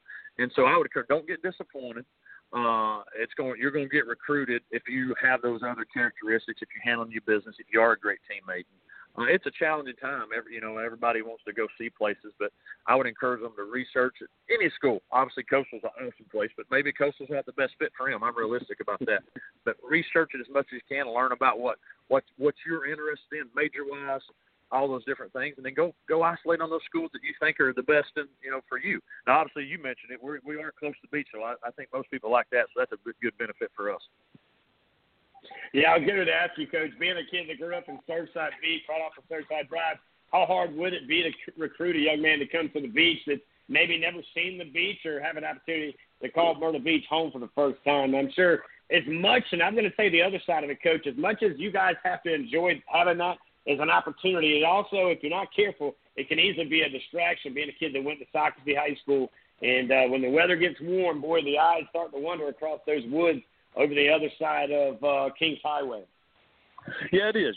You hit it on the nail there. You've got to be. We talk about it, but we tell people all the time the beach is just an overflow for us. If you come here for that, you're coming for the wrong reasons, and you're not going to make it at Coastal. That's just an overflow and a benefit of coming here, and it's great. But also, as you mentioned, it can be a distraction. It's how you choose to handle it. And for us, it's something that we talk about, but we don't sell. We want you to come here because of the other stuff, and I think the guys that are here, they do that. They just enjoy having the beach. We're in November right now. It was 80 degrees today. Oh, it was definitely a nice one, minus a little bit of rain and a little bit of weather there. But you know what? A bad day at the beach is better than some other places on a good day. Now, you look at it that way, Coach. You guys will again be taking off soon to be playing in a very good game against the boys of Troy. They're 4-3, by the way. You guys coming in at 7-0, 5-0 in the Sun Belt. I call it the Fun Belt, like a lot of guys, Coach. But what is the game plan as we're here Wednesday and going forward? Well, they are a good team. When they played, they're 4-3. The only game they got really beat bad on was BYU, which BYU's beating everybody bad right now. The two other ones they had chances to win in the fourth quarter, and so they missed a 2-point conversion, and they missed threw an interception in the end zone the last play of the game. They could have won that one. So they're challenging to us. We can't afford to overlook anybody. We got to focus on us and our team. That's been our goal each week, and we're going to play well to win. But our guys are playing a lot of confidence right now. We got to go down there and take it. No doubt, Coach. Final thing before I get you loose, I know you got a busy schedule tonight, and I want to thank you and all those at Coastal Carolina for making this happen tonight, having you on Southern Sports Central. But Colton has been on here with us a few times, Coach. He, of course, Colton Corn, is the guy that took one from the high spots of that ladder. Where is all this excitement, that energy in the locker room that's kind of taken off and being part of the tradition, I guess you would say, this year? Well, it has become for us a sort of a tradition to win. When we win, celebrating the locker room, and obviously Colton brings a lot of energy. Colton, he's all the time got energy. He's always got stuff going on, and he's a big reason why our recruiting is going well because of the energy he brings. But with those guys, they come up with some fun things to do, and I let them enjoy it. You know how hard wins are, and so I tell everybody we're going to celebrate every little thing we can do because they're hard to come by, and our guys love it, and we're looking hopefully we get to do it. We get to do it much more this year. No doubt about it, Coach. You are the only undefeated in the great state of South Carolina. That sounds just as good as 15 ranked in the country. The Coach of Carolina, Shauna Clears. Of course, we appreciate you, Coach Chadwell. Thanks a lot. I'm proud of you, man. I remember your days down the street from the studio over there at Charleston Southern, and you just keep, I guess, without a doubt, man, representing us in five-star fashion. We can't be more proud of you, man, and we just want to say thank you again for joining us on the show tonight. Well, I appreciate you letting me come on. It does mean a lot. I know you care about football in the state of South Carolina, and anything we can do to help y'all, let us know. You sure will, Coach. Talk to you soon. Thank you very much. All right, bye-bye. All right, guys, there you go. Look at there. Tonight is the night. It is, without doubt, Coach Jamey Chadwell, Coach of Carolina, 15th ranked in the country, 7-0. Oh, are they ready to go? As they now will hit a very impressive part of their schedule. And as I mentioned, Coastal Carolina, Saturday, Sun Belt Eastern Division matchup between the nationally ranked 15th ranked Coastal Carolina Chanticleer, 7-0 overall, 5-0 in the Fun Belt, and the boys of Troy, the Trojans, 4-3. It has been moved to ESPN2. Kickoff will be noon. Man, it is Eugene, like a Wild Wild West right there on ESPN2 coming up on Saturday. Yeah, I've actually I didn't want to chime in and tell them this, but I've actually watched every Coastal game this year. At least most of them, the entire game. A lot of them, I'd say at least 2 to 3 quarters early on, depending on what else was going on. One of them, I was actually at a game that we were playing in, but it's been fun to watch, man. And I tell you, the offense, it gets a little bit of love because they've been putting up some good points. Man, that defense and the offensive line, I know, he calls them, the Mighty Mikes, and that's what gets them going. It's so fun for me to watch their defense. When they get that third quarter, it just seems like they smell blood in the water, like turn into sharks, and just it turns into a frenzy. They got a guy that Colton has been putting out some information. I know I've seen it for the NFL scouts, and here he is. This guy, they've played 8 games. He averages a sack or a sack plus per game. He has about 10 tackles for loss. I mean, you know, and they're so fun to watch. They just feed off each other. It's almost, you know, they're a Division I program, but when you can just sense it and feel it. And when they start playing like that, it's almost like they are boys back in high school, you know, whipping their rivalry. And it doesn't matter who they're playing on the field. They just kind of get those juices going, and it's real fun to watch. It is a lot of fun to watch. And I want to thank all of those at Coastal Carolina, the athletic department, for allowing that to happen tonight. You know, again, Jamey Chadwell is a guy who has spent a lot of time doing a lot of great things around our great state of South Carolina. And for him to continue to do great things now in my backyard up there on the Grand Strand, it just means more, right? That's the old saying. It just means more.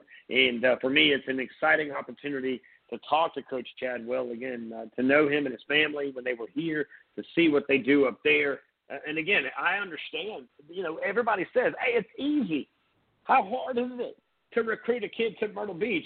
It ain't hard to get you there. It's hard to keep you there, right? Because if you don't have the grades, you're not playing football. You can go work at Myers Ice Cream right across the street from Ocean Lakes. I'm sure my buddy Bruce would love to hire you, but you're not going to be running any footballs. You'll be running the ice cream line from the outside to the inside, because that beach, as much as it is a huge opportunity of bringing you in, it also could take you out. I saw that at the high school level on many times where our guys, as the weather would warm up, so would the opportunity to be curious on how much is happening at the beach. And don't forget, as the weather gets warmer, here come those little planes across up and down the boulevard, as you guys would know about that on the beach. Well, that means people are out there. They ain't flying for nobody. They got a lot of opportunity there. But Coach Chadwell's done a great job. The Chanticleers are rolling. Again, it started a few years ago with the baseball team and Coach Gilmore introducing the Chanticleer to all of us, or all of you. I knew, Eugene knew, and a few others knew what a Chanticleer was. But now you're seeing the reintroduction of that, well, amazing opportunities that they're taking every advantage of. And the Chanticleers sitting right now 15th in the country. They're 7-0. They will be at Troy this coming Saturday. Kickoff, 12 o'clock, ESPN2. You want to make sure that you check it out. Then, of course, the other game we didn't get much into, because I don't like to do that, Eugene. I don't like to talk about the games that are coming up past the big game that's going to be this Saturday. But they do have a big one against that. They got Texas State. And, oh, look at there. Here's a coach we've had on here before. Yep. We probably, maybe, just might have him in next week, by the way, and that's Hugh Freeze and the boys of Liberty. We're ranked 22 in the country. Could you imagine? You and I have already talked about this off the air. But College Game Day, literally on the Grand Strand, they might as well get there on Monday to make a whole week out of it. Bring in Paul Fonbon and everybody else from the crew that does what they do, the Bear and everybody, and make a whole week. Because if by that chance that these two teams are still undefeated, that to me is without a shadow of a doubt worthy of College Game Day for the final game of the regular season, Eugene. Yeah, we're definitely pushing it. And if anybody saw College Game Day last weekend, the Bear was wearing a Coastal hat there, and I'm sure we can get him some stuff. And ESPN in the Grand Strand is not a new concept. As a matter of fact, for many, many years, Mike, as well as the full production ESPN crew, used to run the Monday after the Masters there at Myrtle Beach.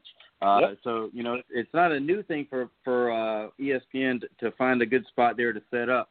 But, there's plenty of nice green areas and beautiful areas at the campus for them to do that. The stadium with its limited capacity as it will be. But I tell you, there's going to be a struggle for some of those press passes. I know press is going to be limited. So, hopefully maybe we know a guy that might help us out and get 2 passes. We'll see. But definitely something looking forward to. And, every week that's kind of what we're praying for is both these two teams stay undefeated, and let's see what happens on 12-5. No doubt about that. We do have to hit a break. And guess what, Eugene? I sent you the message on the other side of the glass because at 7:30, we got a special guest. And this is what we do. Ladies and gentlemen, I set up the format. I bring you the menu. But sometimes the chef decides to throw a special. Tonight's special is going to be looking a little bit like a kid from Sumter High School, class of 21. That's right, 5A football. Going to be talking here in about 2 to 3 minutes with the man who got an opportunity today, and I'm going to let him tell us what he got today, and that is the running back from Sumter, the Gamecocks, who, by the way, Friday night will host that of Berkeley and the Stags. But Nathan Harris Wanick will be joining us right out of this break. So you don't want to go anywhere. It's only going to get better tonight, as we're going to have a couple of big-time backs. One right here from Sumter, well, down the road from Sumter, and one right around the corner from him is in Camden. So look at that, Eugene. We're bringing it in here with a little I formation with a big back, a power back, and all you can do is just sit back and enjoy the rest of this show, because we are going to break. When we come back, we're going to check in with that big running back up there who got some big news and an opportunity. Oh, boy, he's coming to us. Eugene, we'll let him break the news. We'll be right back. You're listening to Southern Sports Central. Quick shout-out one more time to that coach over there at, of course, the Chanticleers, Coach Jamey Chadwell, ranked 15th in the country, 7-0 overall, 4-0 in the conference. We appreciate the time, the energy, and the opportunity to speak to our 15th ranked coach and the only undefeated coach in the state of South Carolina. We'll be right back, guys.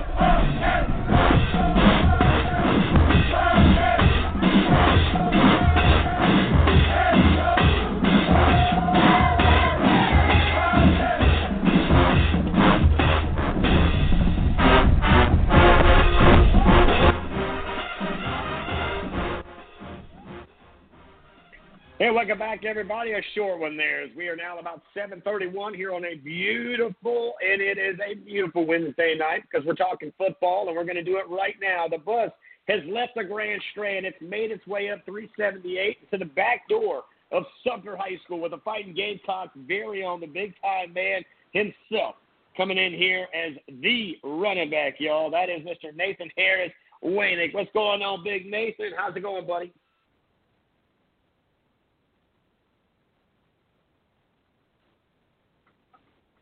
Let's see if we got him in here, Eugene. I may need you to cross hairs here just a little bit. Nathan, there you go. How's it going, Nathan? Yes, sir. I'm here. It's all right. It's straight. I'm straight.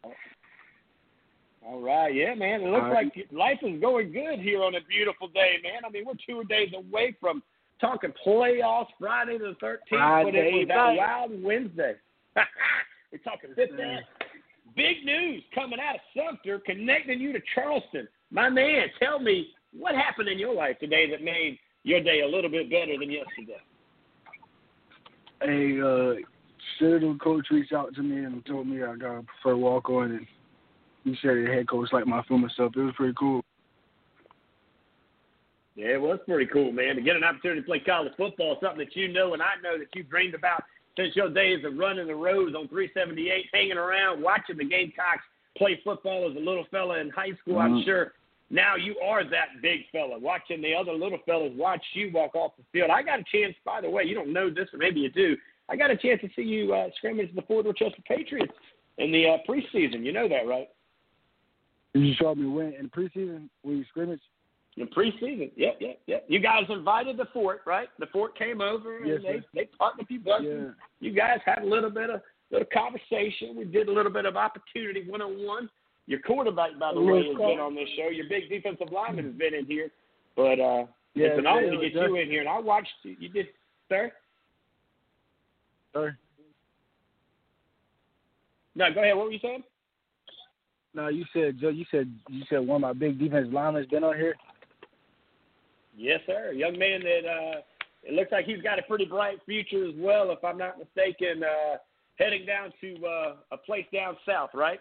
He's a junior? Yeah. Junior. Yeah, Mr. Boone. Yeah. Yeah, Boone. But him and your quarterback, by the way. Sir? Yeah, now, I've had him and your quarterback, by the way. Yes, sir, yeah. Hayden and Justice. Yes, now, I got to be honest with you, man. I watched you run the ball in that scrimmage, and again, it was a scrimmage. I get it. It was the first time we were kind of knocking some cobwebs off and getting the helmets back up in order. But just watching the way you hit you would hit your gaps there, the way that you would really run your routes, whether you were becoming the runner or the blocker. You know, I saw a lot of optimism in you, and I knew without a doubt watching you guys in that preseason game. And I grew up, as you may or may not have heard when we talked to Coach Chadwell, I grew up in Myrtle Beach, so I'm very familiar with Sumter and the Gamecocks and the talent you guys put out year after year, man. It's nothing new that you guys got some dogs hunting, looking for those college scholarships and opportunities, man. But I knew it was only time before somebody got a steal and a deal when they brought you in on that campus. And I think that's a good spot for you, young man. I think you're going to do some big things there in the Southern Conference. Yes, sir. Thank you. Yeah. So what was it like, man? I mean, let's draw the picture before we talk about your season, because we are going to talk some playoffs with you. You ain't getting out of here without us talking about these Gamecocks or something. But that being said, man, your whole life you dream about this opportunity, right? You dream about this chance, and you hear about it, of course, from others as you grow up, man. But where were you? How did it feel? And what went through your mind when you got the news from the Citadel that they were going to give you an opportunity to do something great next year in your next chapter? Yeah, I was at my friend's house chilling with my girlfriend, and he called me and we were talking, and like it was funny while we were talking. I was excited. I was jumping around. I was dancing a little bit, but me and my friend, we was excited and stuff, and like I went to practice, told the coaches and stuff, and like I was just trying to like make it seem like nothing really happened, because we still playing, we got playoffs, and we're trying to go far this year.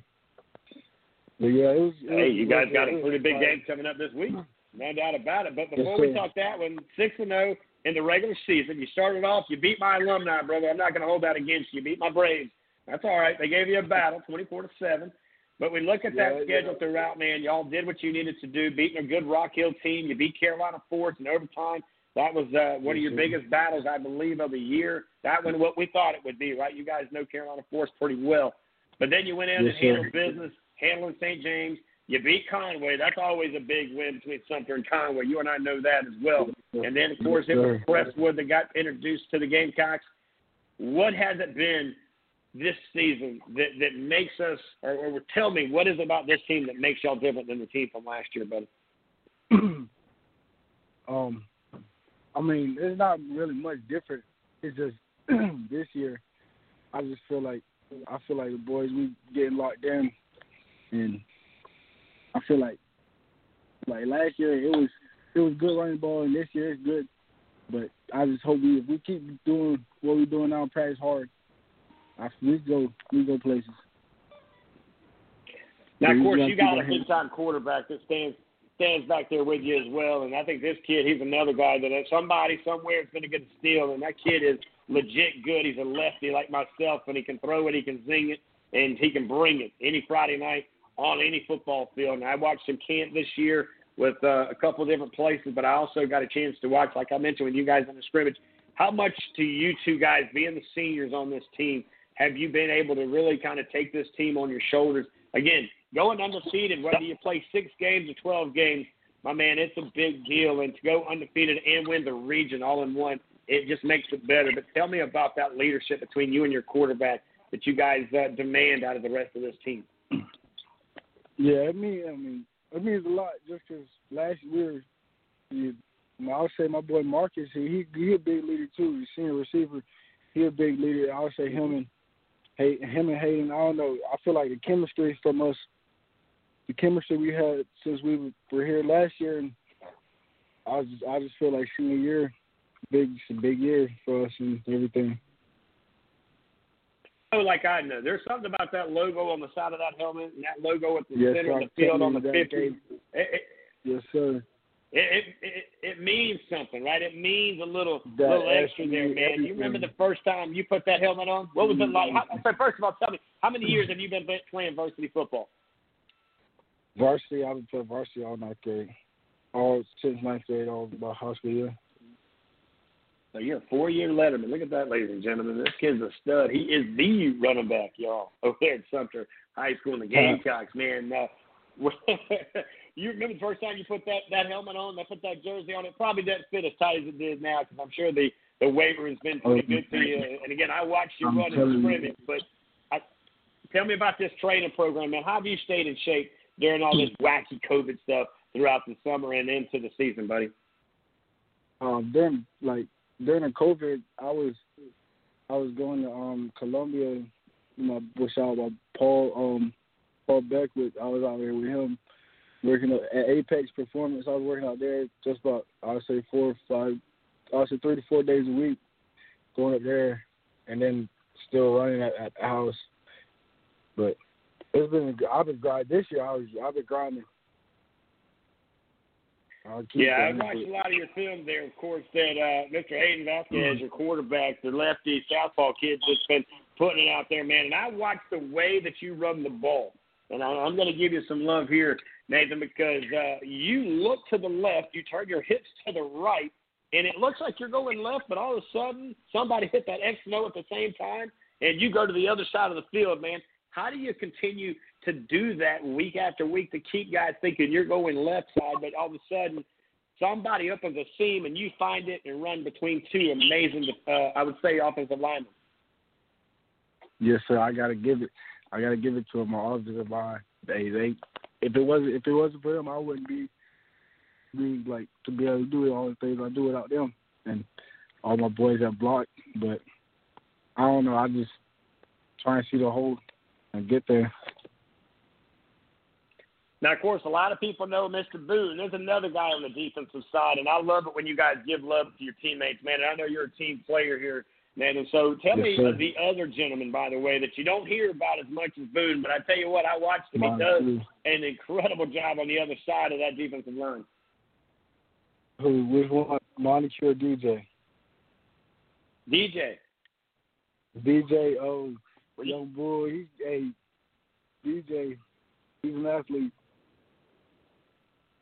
When you guys are going against each other, because I can see it now, because I know the history, a lot of stuff over there, and you guys growing big, man. Y'all, I'm gonna tell you what, and I'll say this: I spent 1 year in Socastee being the radio voice for the Braves, and the pregame meal in y'all's press box is incredible. By the way, it may be, no offense to anybody else spent time in your press box, but man, it's like going back home to Mama's house, man. I mean, it's soul food in the big house, man. We're eating good.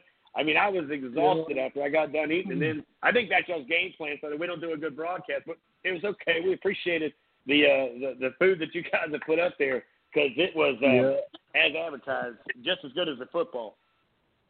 Always.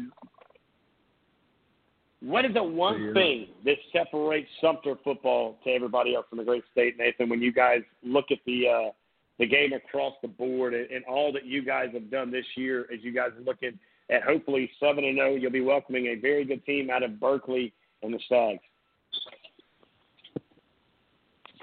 Nice game. Yes, sir. I would say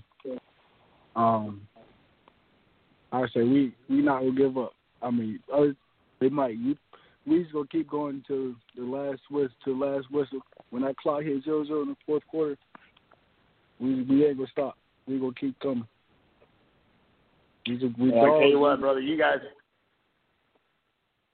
y'all keep doing it big here, Nathan, and I want to tell you very much it means a lot for you to just chime in. I know I kind of got at you. I saw that the opportunity was there. They're giving you a preferred walk-on next year to the Citadel, brother. Let me tell you something, man. I love the fact that you're going to play football, but I really love the fact that you're about to get an education over there at the Citadel, my man. When you get, I'm going to speak this into existence for you and everybody at home. When you get that ring, man, that right there is like a guarantee dotted on the line, man. So when you go to an interview and you just put your hand down or you shake somebody's hand, they'll notice that big Citadel ring, man, and it's a guarantee of an opportunity of a bright future. And it's all going to, of course, give you that extra step in the next level of your life after college. I can't wait to watch what you do on and off the field. Yes, sir. Thank you. All right, buddy. Congratulations. Do me a favor. You and I will talk off the air here shortly. I'll send you a message after 9. But what I'd like to do is have you call in next week, and let's talk a little bit more about the game from Friday. We wish you the best of luck. Tell everybody there from Vasquez to Boone and everybody over there the best of luck this Friday night. Congratulations on winning the region. Yes, congratulations on going undefeated, right? And congratulations on God blessing you with an opportunity to do what you love at the next level, my man. Yes, sir. Thank you. God bless you. Have a good night. Always All right, ladies and gentlemen, look at that. I love the fact that, Eugene, that we get these young bulls in here. And he's not a young bull, by the way. He was a 4 years lettered over there at Sumter High School. And, Eugene, I got to tell you, I know a lot about the Gamecocks. And for this young man to play football on the varsity level for 4 years, it tells you exactly what the Citadel Bulldogs are going to be getting out of this class and out of this school, because he will be disciplined on and off the field. You know, his grades are extremely big. And matter of fact, let me get back. I think they still have him with us here. You still with us, big guy? Yes, sir. All right, Nathan, real quick, and that's my fault, man. I just got so excited on your offer. Let me ask you this, and we do this all the time with our guys. You being a guy of the class of 21, education is a must. What education are you looking to excel in once you get into college? Have you picked a major yet? Have you picked a direction that you're looking to take it to the next level in? Yes, sir. I'm trying to decide now between sports psychology and exercise science. Exercise science, man. I love it, man. I think those are two great things that are going to be something that, quite frankly, man, is going to make you a very comfortable young man or grown man as you get out of college, man. But again, thanks for hanging out. I tell you what, man, we always try to get you in here and talk about your grades, because I always tell everybody, man, football's got an expiration. But when you get, and I'm speaking into existence, when you get that college degree, you're hanging up on your wall.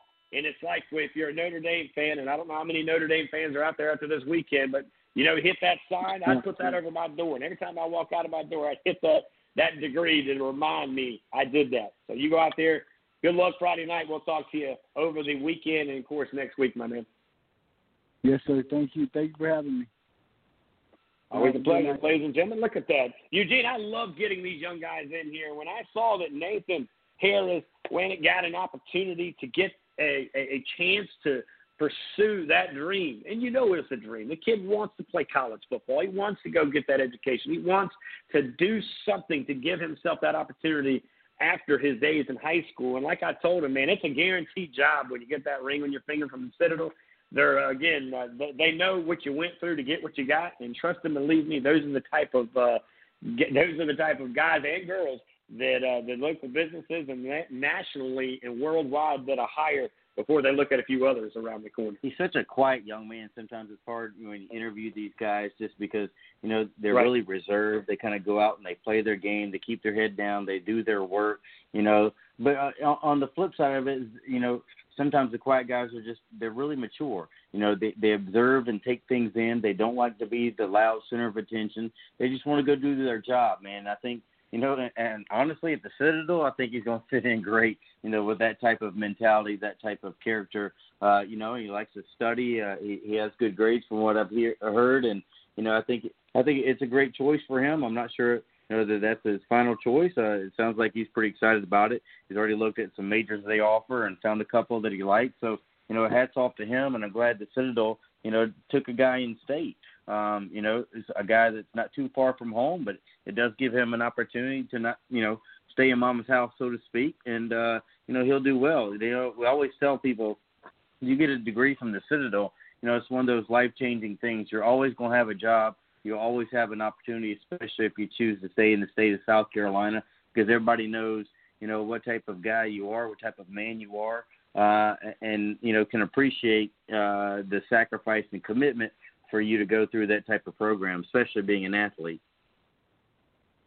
Yeah, no doubt. And I do want to make sure that we mention this, because today was a very big day for many of those athletes across the state of South Carolina and across the country. If you sign today a letter of intent to go to college to play sports, from us to all of you out there, we say congratulations. I've had the pleasure of watching so many of those in so many schools. One of the schools that I did a lot with prior to this year was Somerville High School. And I see these young individuals come in this school as a scared, almost very intimidating young man or young woman, and all of a sudden with athletics and a lot of that teaching throughout each year after year, you watch them become grown men and grown women making the world's largest decision in their young life that they'll make. And today, thanks to social media and thanks to a lot of those photographers across the state of South Carolina, across the country, because we do, by the way, have a lot of other states who support Southern Sports Central and allow us to speak to their athletes. They all inboxed us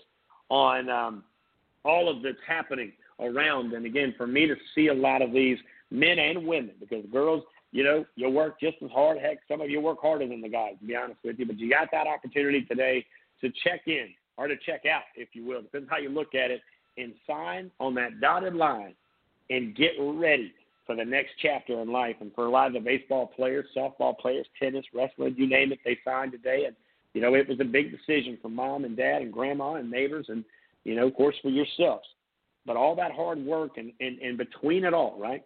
I mean, we understand that you guys, last year, your seasons, a lot of the softball and spring sports and baseball were cut short, right? It was cut short, but you still find a way to get recognized. You still found a way to get better. You still found a way to sign today on that line. And I just want to say on behalf of all of us at Southern Sports Central and all of us at the South Carolina High School Blitz, we just want to say congratulations to all of you that, of course, got that opportunity today. And if you didn't sign today, don't worry. Hold down. Just keep grinding, keep working, keep doing it, because there is a good chance that you may have to walk off somewhere. And guess what? Just like anything else in life, you'll earn it just like they earned it, but you may have to go a different route. Maybe God's got a different plan for you.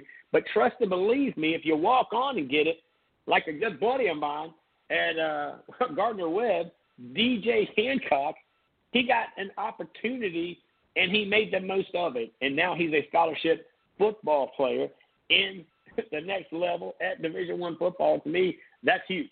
I don't care how you get there. You just got to get there. You just got to get that chance. And just like this young man we just got on, he'll be the next great story, Eugene, that we get a chance to talk to him about all that's happening and all the funds and ins and outs. And, again, you know, like you mentioned, very humble, quiet, reserved, very mature, and had that opportunity. Now, he did get excited when I mentioned playoffs. You heard that real quick.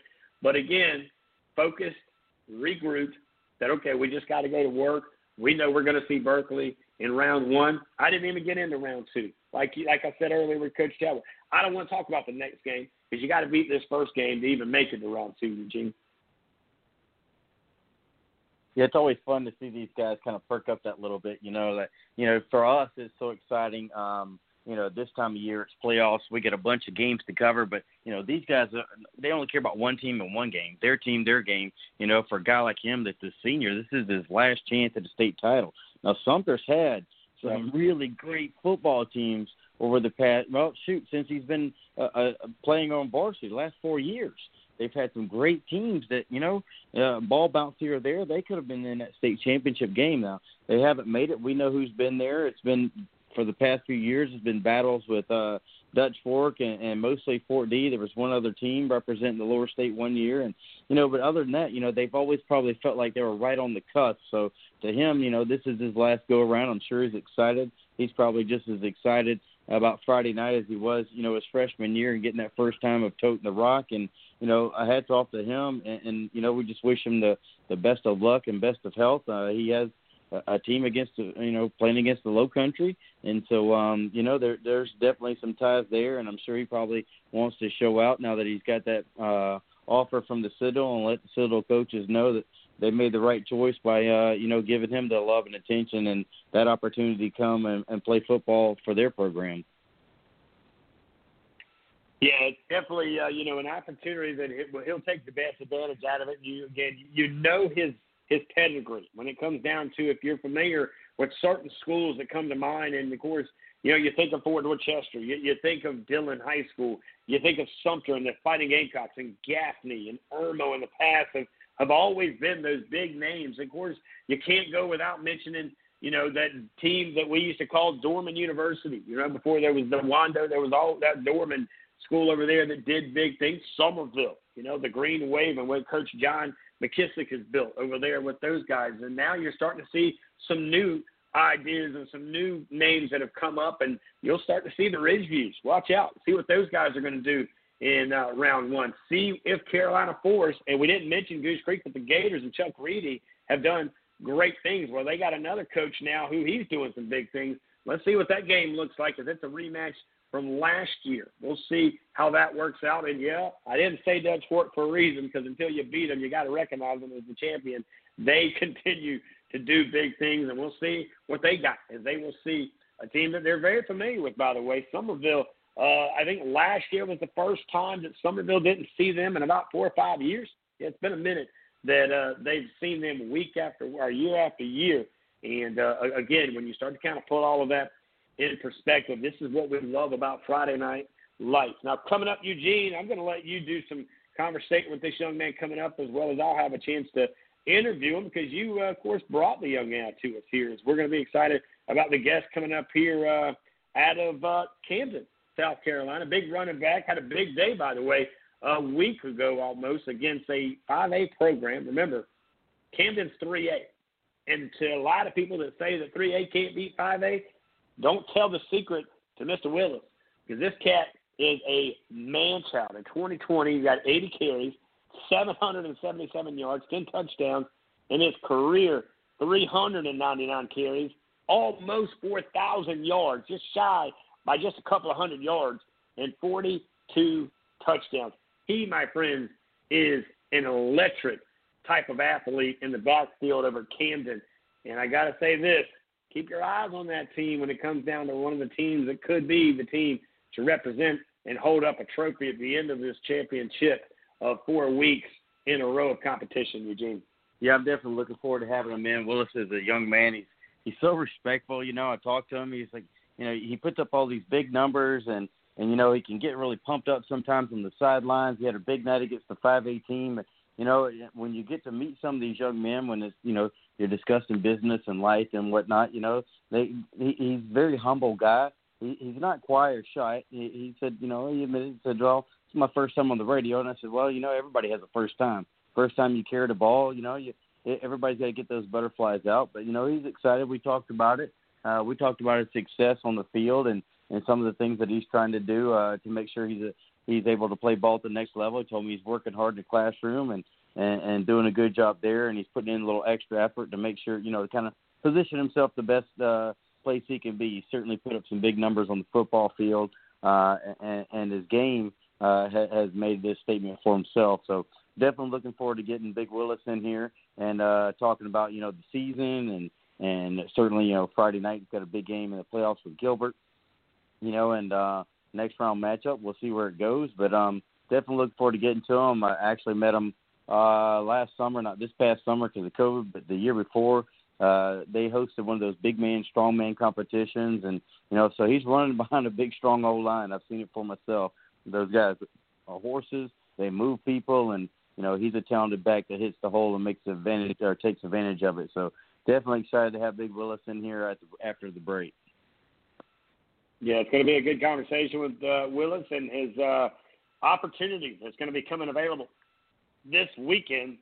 As of course, Camden is a team. Let's just be honest. They're a team that everybody's going to have their eyes on when it comes down to the playoffs. They're a team in 3A football that, well, we all hear conversations of another team in Dillon. It is a very good conversation in 3A football with Camden, as they'll be saying Brooklyn Casey. Now, they'll see the winner. They beat Brooklyn Casey. They'll see the winner of the Aner and Oceanside. And then, of course, down in that lower bracket, and that's the game I think a lot of people have already penciled in Camden and Dillon. Don't count out Joe Carl. Don't count out Aner. And I don't know a whole lot about Brooklyn Casey, but they're in this conversation as well. You can't count those guys out as well. Man, I tell you, Eugene, I love to see the excitement of these young men and as they continue to kind of look at all that's happening. And, again, I go back to the young man that just joined us here just moments ago from Sumter, and that is the Gamecocks and Mr. Nathan Harris Wynick. He is already getting an opportunity when all those around him says he can't. He's like, here you go, hold my Gatorade, let me show you why I can. And that's why this young man got that opportunity today to preferred walk on to one of the most prestige colleges in the great, not only state of South Carolina, but around the country, in the Citadel.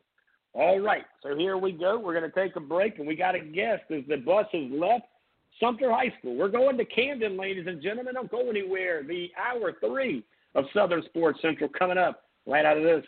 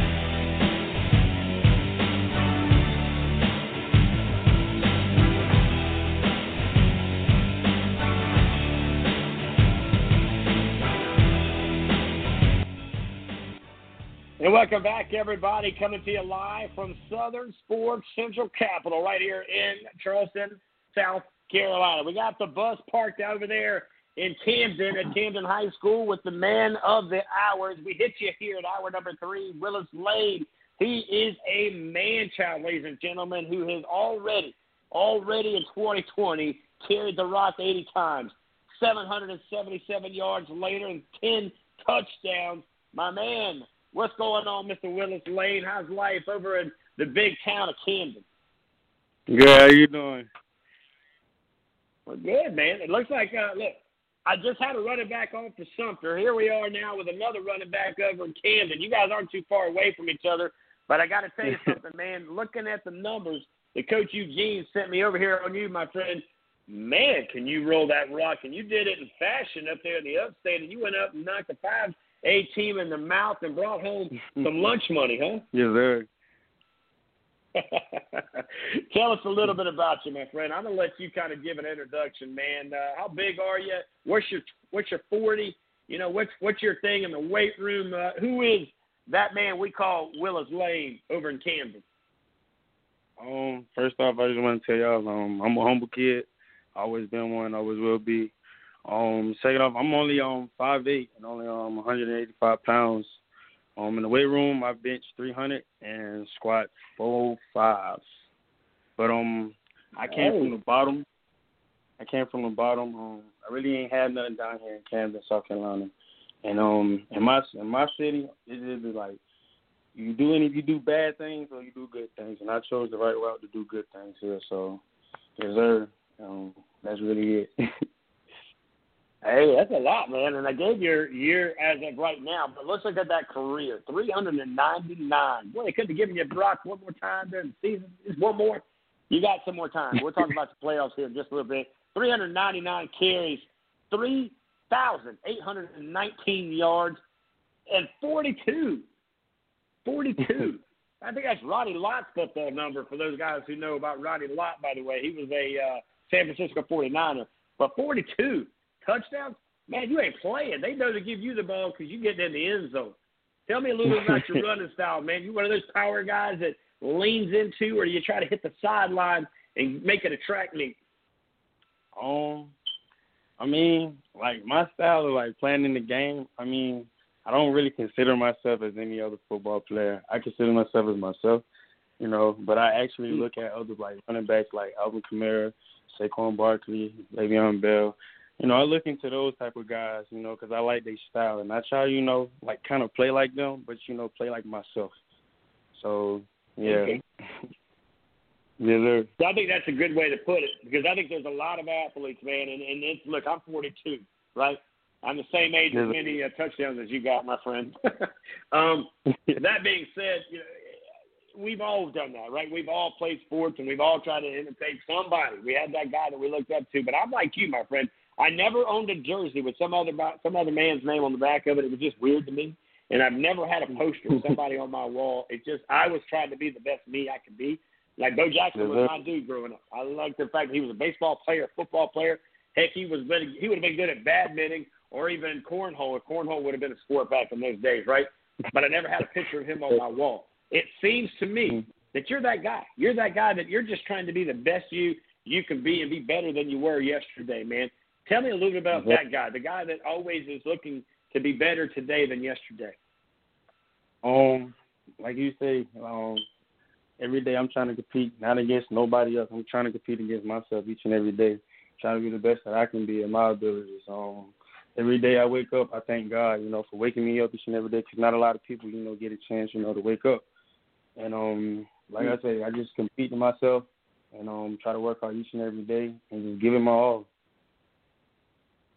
Here we are right now, hanging out in the bright lights and a few stop signs along the way. Camden, South Carolina, with the man with the plan, and he's holding it all the way through Willis Lane. He's he's sitting on the verge of 400 carries. It feels like 4,000, I'm sure, as you've been holding that rock there, Willis, for quite a while. But 399 carries, 3,819 yards, and 42 touchdowns. Tell me a little bit about your team, brother. Tell me about your season. You know, it was a weird season this year. We're well aware of the reasons why you shouldn't. But you, not you, my friend, you look for every reason why you should, and that's why your numbers don't tell any lies here, because you continue to do things and get these numbers in and out week after week. But what have you done? What are you continuing to do between summer, when you guys were shut down, and here we are now heading into round one of the playoffs? At first, when we first got here, when we first started, we actually talked to each other, and, you know, we were just asking each other if we was going to have a season or not. And the only thing we were just telling each other, you got to be positive, you know, things is going to go right. You know, as a team, me, Jafari, Joseph, we all just come together as a unit and just talk to each other, try to be accountable as leaders, you know, because we kind of young. And at first we really wasn't on the same page. Some people was like, they was on the same page, but they wasn't. And now, like, as we getting together as one, like, we still coming together trying to be on the same page. And we getting there still as a team. And our offense, you know, as far as quarterback and our hog man, you know, was it for them, I wouldn't be doing the stuff I'm doing right now. I got to give them their props, and I'm going to give them their respect as the receivers as well. My defense, they just outstanding. Like, I ain't got really too much to say about them, because, like, our defense, like, they hold a lot of things down, and they really tough, and I really respect them as well. And like Coach Renf always tell us, fix 8 on 8. What we trying to do, we're on a mission, and our mission is to get a state championship. And that's what we're trying to do, and that's what we're striving to do. And we're going to keep trying our best and keep doing what we have to do and work hard just to get to there and that. Now, of course, you guys continue to do it in big-time fashion here, big man. You're just kind of looking around at all that you guys continue to do, as you guys are a bunch of dogs. No, literally, you guys are the Bulldogs over there at Camden High School. You mentioned a couple of guys, and I think I love the factor, because not many running backs – I'm not going to say that. I'm going to leave that there. But I will say this. You did this. You gave your wide receivers credit, because there's a lot of times where you are all but – left out to dry because maybe an offensive line was pushed in or pulled out, but here comes that one slot receiver. Here comes that one wide receiver who lays a block and a half, and it makes every highlight the wrong way if you're the guy that got blocked, but if he's that receiver, he gets to put it out and about, but he is the reason that you got around that corner. Tell us how big a play that you've seen this year where you've seen one of your wide receivers really take one for you. I've seen a couple of them. When we played on Crestwood, when I scored on Fat Man Anthony Laos, we call him Fat Man. You know, that's just, we call him. Number 2, that's I wouldn't say our great receiver, but he's our best receiver. And every time, like, if he don't get the ball or not, he always put in the work and the effort, regardless of anything. And Joseph Morris as well. it was a play when we went against Marble County. I had like 3 people on me. He came and just lit them up. And I was like, yo, like that was crazy. And I got like 10 more yards. And, I give them their props every time like they block and all that because, yeah, they doing what they supposed to do. So it's a 11-man game. Everybody's supposed to do their job as one, play their part. I love it, man. You're talking about do your job. It remembers the Titans comes to mind with the way you said do your job because I can tell you there was a time where, 2 team members had to have that conversation. How many times do you guys have that? Again, you finished 5-0. Congratulations, by the way. When you go undefeated, I don't care whether you play 5 games or 500 games, you go 5-0. And then you turn around. And then all of a sudden now you're looking at 4-0 in the region. So you guys win Region 6, by the way, in 3A football. How big is it for you in your senior year to go undefeated and to win that region? It means a lot. Like last year, we was on the same page. Like we were just saying, trying to win region, trying to get there. Because Camden, we never really had that, as I was watching as a kid growing up, and now as a senior now. And I told myself this senior year, I'm gonna give it all I got. I'm gonna sacrifice it all for the team and put in my blood, sweat, and tears on that field. And that's what I'm doing each and every day. And I'm not gonna stop. So. And I'm just going to give you kind of a guesstimate here, Eugene, because I'm going to bring you in here. And this young man, by the way, Willis, you are an incredible interview, my man. You definitely have prepared for tonight. And, again, I love the fact that you're very composed, you're very mature, and you seem like you are, without doubt, a team player in all hands. That being said, offensively, you guys are averaging about 52 points a game, and you're only giving up. And I'm just looking here because it seems like you guys were able to handle business even on the defensive side here. And if I'm looking at some of these numbers right, you're averaging about 14 points a game that you give up. So between scoring 52, giving up 14, Eugene, I'm going to turn it over to you for the rest of this one, friend. But, man, that's a win-win situation from offense to defense, Eugene. Yes, sir. Yeah, no doubt, Willis, and like you said, it takes a team effort, and I really appreciate you guys, or you giving some love to the other positions. The wide receivers, the defensive guys, your quarterback, and it sounded like you referred to the O-line as the hogmen. Is that what you call them? Yes, sir. Now, I was actually up there for. If you probably remember, not this summer because of COVID, but last summer you guys hosted one of those strongman competition, and I met some of those dudes, man. You guys got some horses over there in Camden. I can't remember. Were you there that day for the strongman where we're throwing hammers and playing tug of war and toting, flipping big boards and big pieces of timber? Were you there that day? Small. I think we was at a 7-on-7 because usually when y'all do stuff like that, we be at a 7-on-7. Can't remember. I tell you what, we got to see those big hog men up close and personal, and it's like for a 3A school, and I've seen a couple 3A schools that have some big guys. You guys, it seems like maybe you went over to a 5A school and loaded up the horse trailer and brought some back to Camden, but So what's it like, kind of running behind those dudes? Do you feed them? Do you give them some pizzas? What do y'all do on Thursday night to kind of make sure those guys are well, or Friday before game to make sure those guys are well fed and the fuel is in the tank to get you where you need to go? First off, before we even start, before we get to school, I Coach T and I go talk to each and every last one of them, and I'll tell them every day, like, I got your back, and they tell me the same thing, I got your back, and then we just talk. And then I make sure they drink and eat because I be like, I'm going to need you tonight. I can tell each and every last one of them. And I tell everybody on the field, I love you, good game, and have fun, It's a sport that we love to do and we dedicate to do. So that's what we try to do.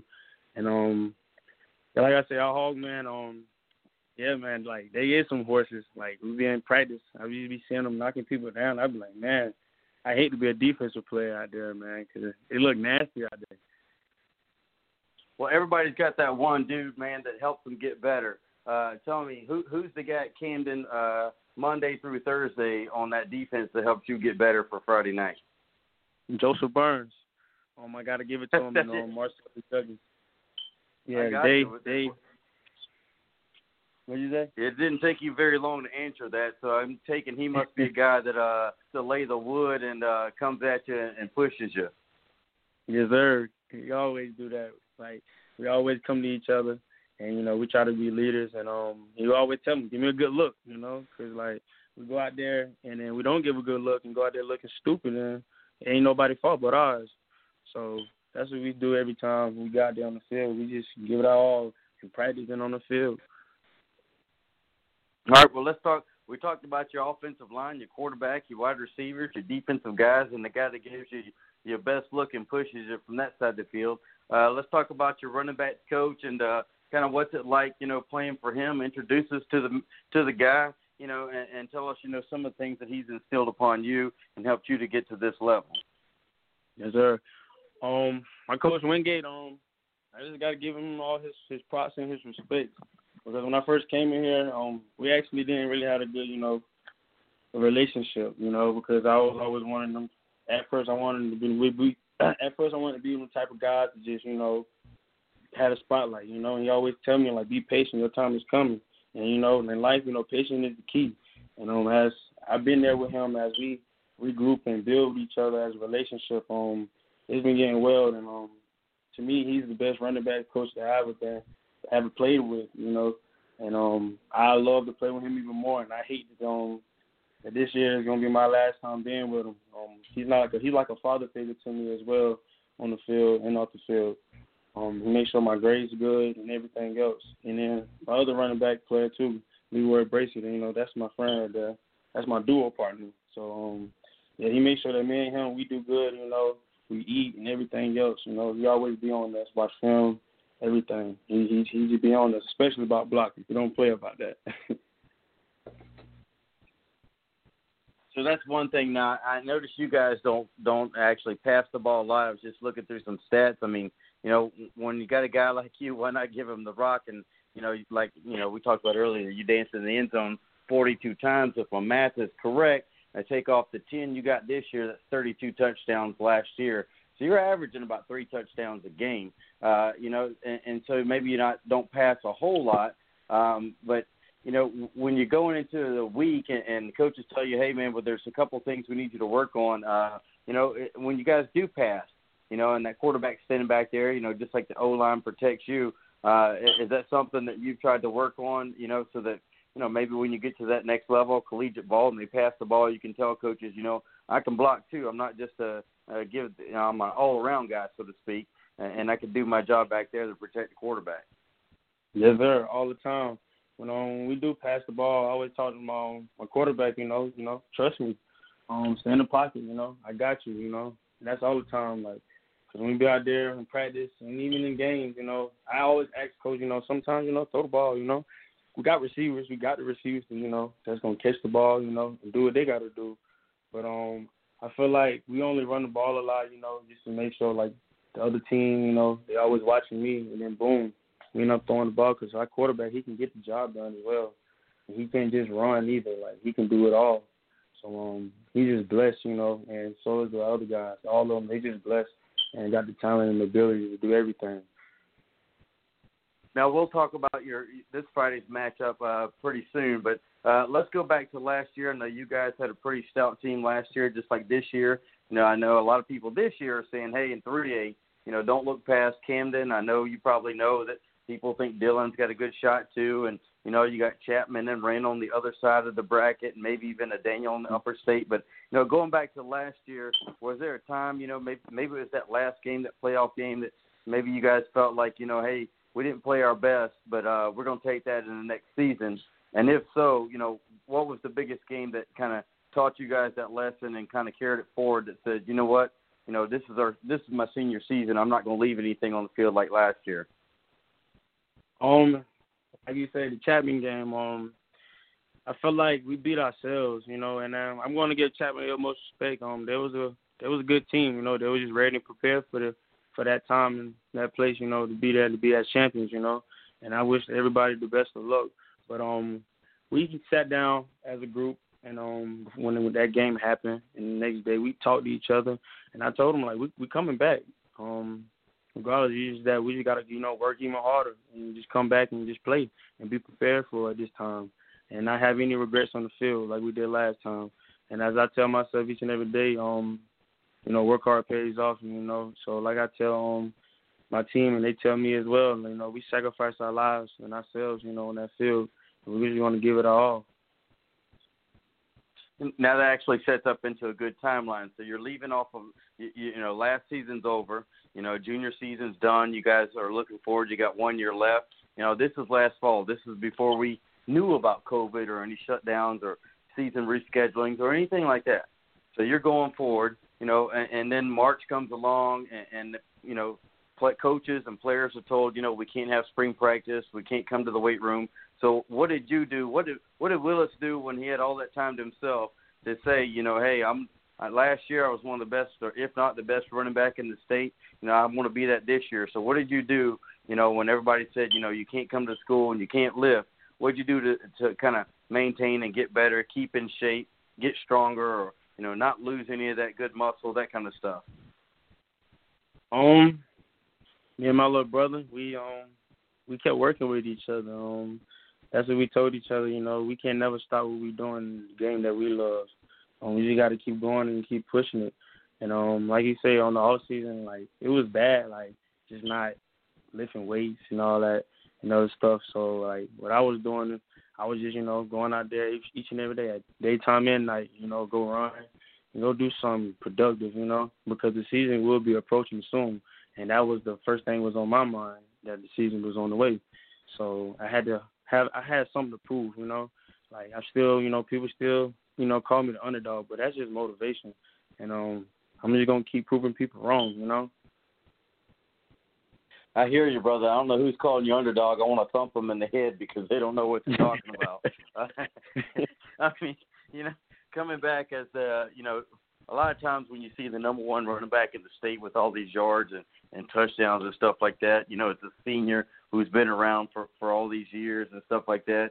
And you see a guy who's a junior, you know, for all these other teams in the playoffs, you know, they're like, man, why can't this dude just graduate, you know? But so now we're going into summer, into the fall. You've had a great season. We talked about your numbers, you know, and congratulations to you guys, you know, for all the success. And, you know, it's because it's never easy to win one game, much less win them all.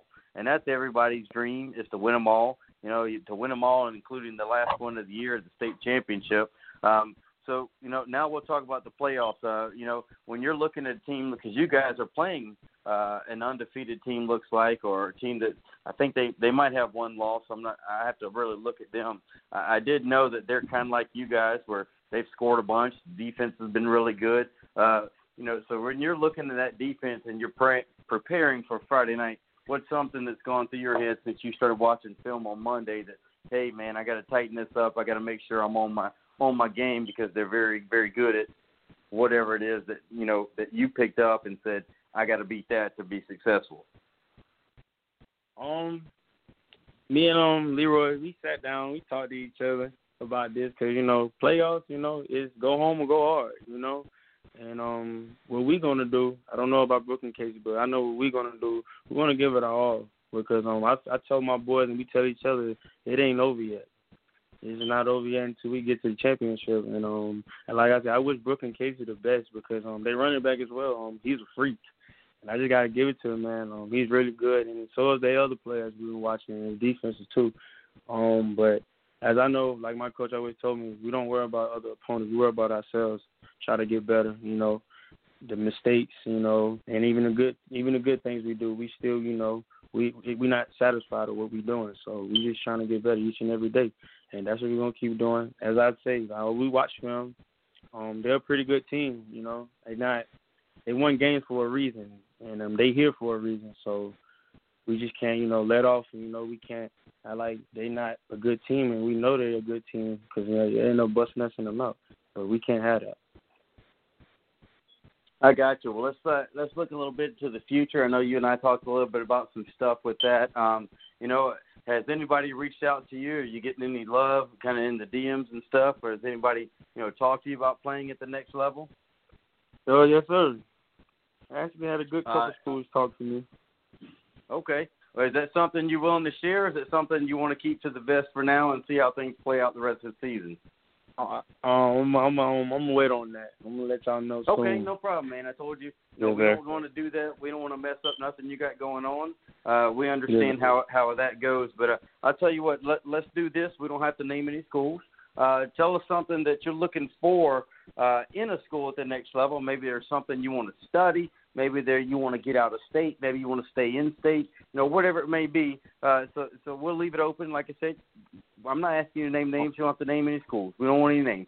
We just want to know Willis and what Willis is looking forward to, the next 4 years of his life to help him become a better man, better player, and maybe even get on to the next level.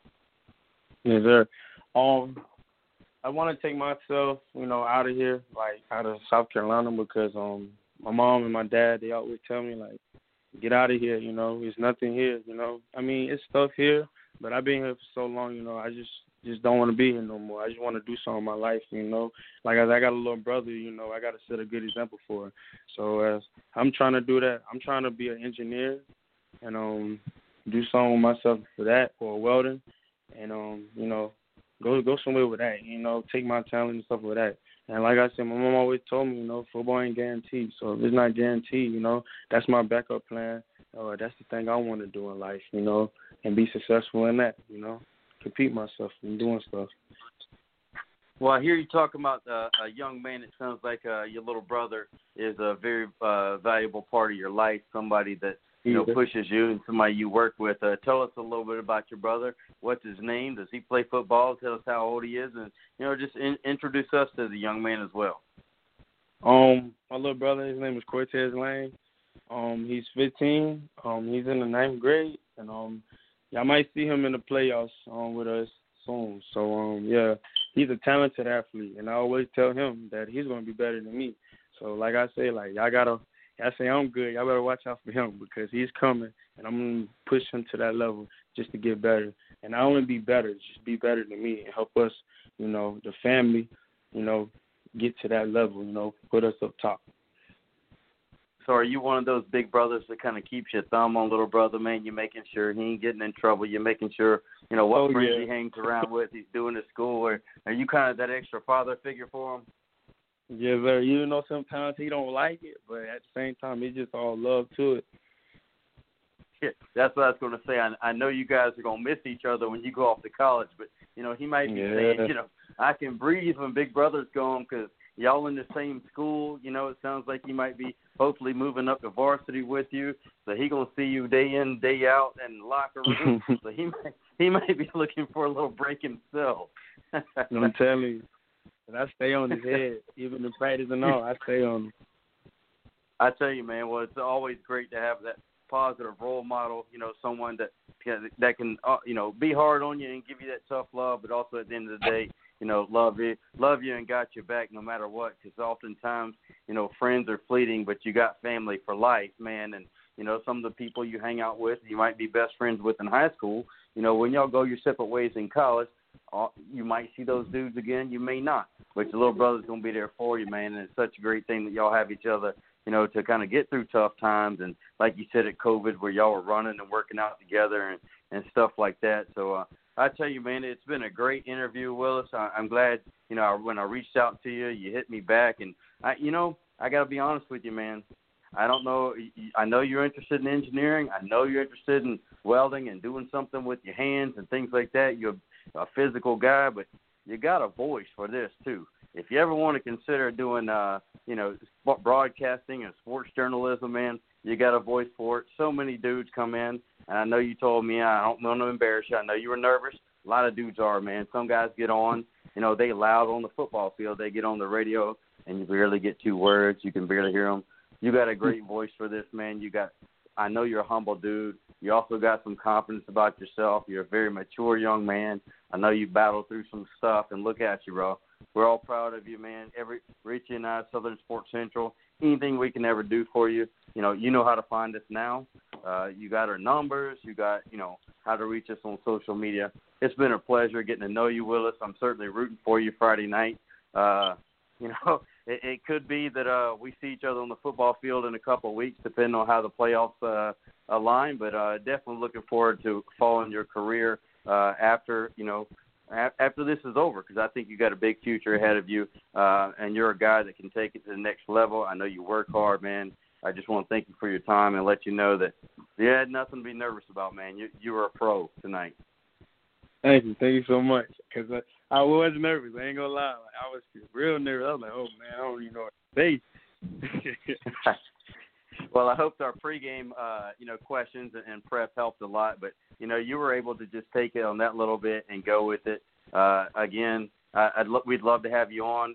When the season's over, we're going to do some postseason awards, and I got a feeling you might be up in there for a couple of them. But we definitely look forward. We're definitely going to check in as the playoffs go. We'll be following you on social media, and make it to the state title game, man.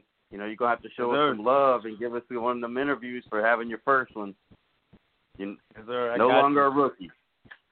No longer. All right, man. All right, buddy. Well, I know you said you had to work on some studies, so, that's most important, man. You got the football stuff. You got to get them grades to make it to the next level. So we're going to let you roll. We're going to let you get back to getting your school stuff done and getting ready for that big game Friday night. Yes, sir. Thank you. Y'all have a good night. Always a pleasure, right, ladies and gentlemen.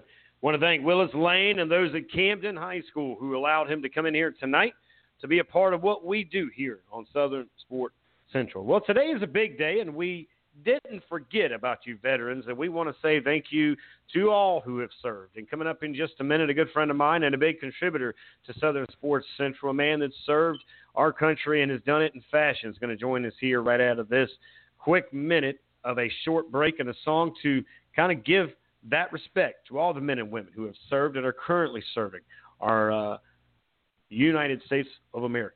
With that being said, here's a quick break. We'll come back, and I've got a good friend of mine who, again, will join us right out of this, guys.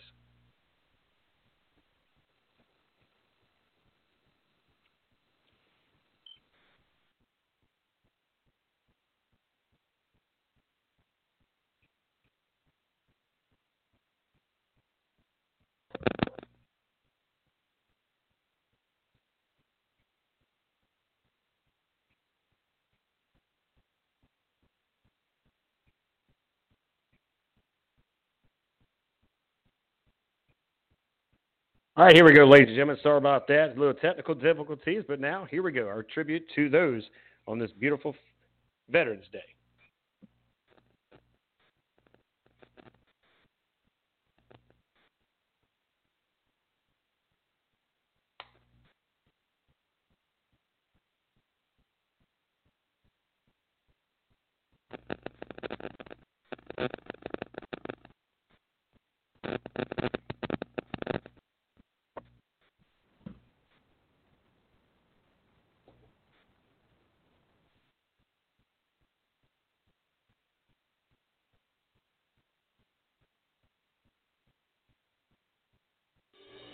Three claps, we're ready tonight. Three claps. Three claps. Three claps. 27 years ago, I sat in this locker room just like you guys, on a knee, getting ready to play a game. I walked down the locker room, it still smells the same. It takes you back real quick. One of the things that caught me was how fast 27 years goes by.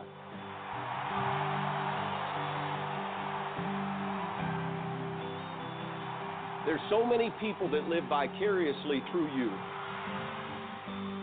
I would give anything tonight to jump in one of these uniforms with you guys. To do something I never had an opportunity to do. My father never saw me play. You play for your father tonight. That feeling goes away. It goes away, and it doesn't come every Friday night. It comes when you get married. It comes when your child's born. So you get it, but you just don't get it.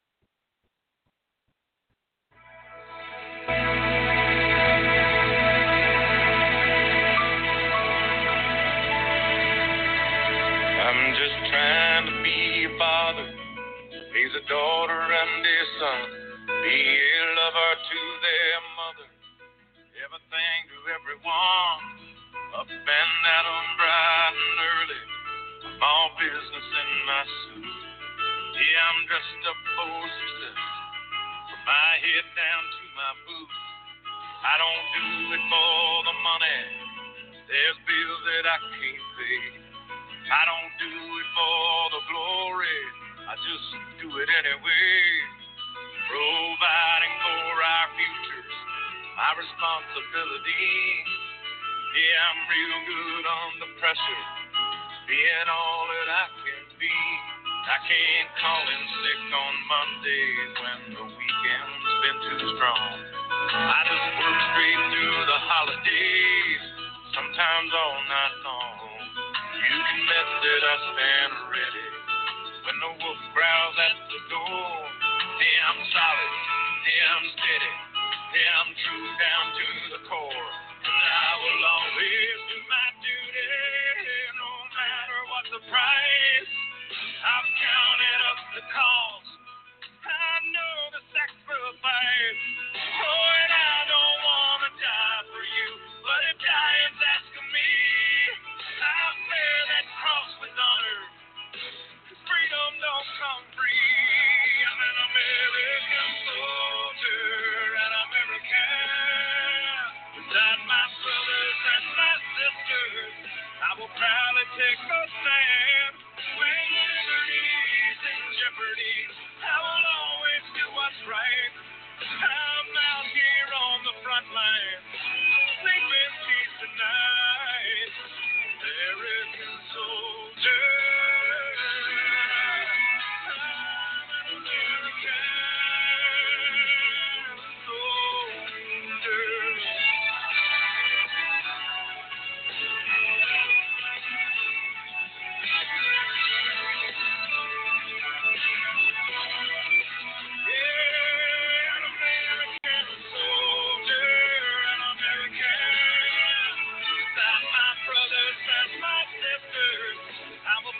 Take a stand when liberty's in jeopardy. I will always do what's right. I'm out here on the front line, sleep in peace tonight. American soldier, I'm an American. An American.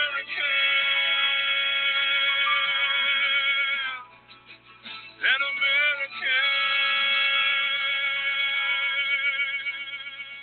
soldier.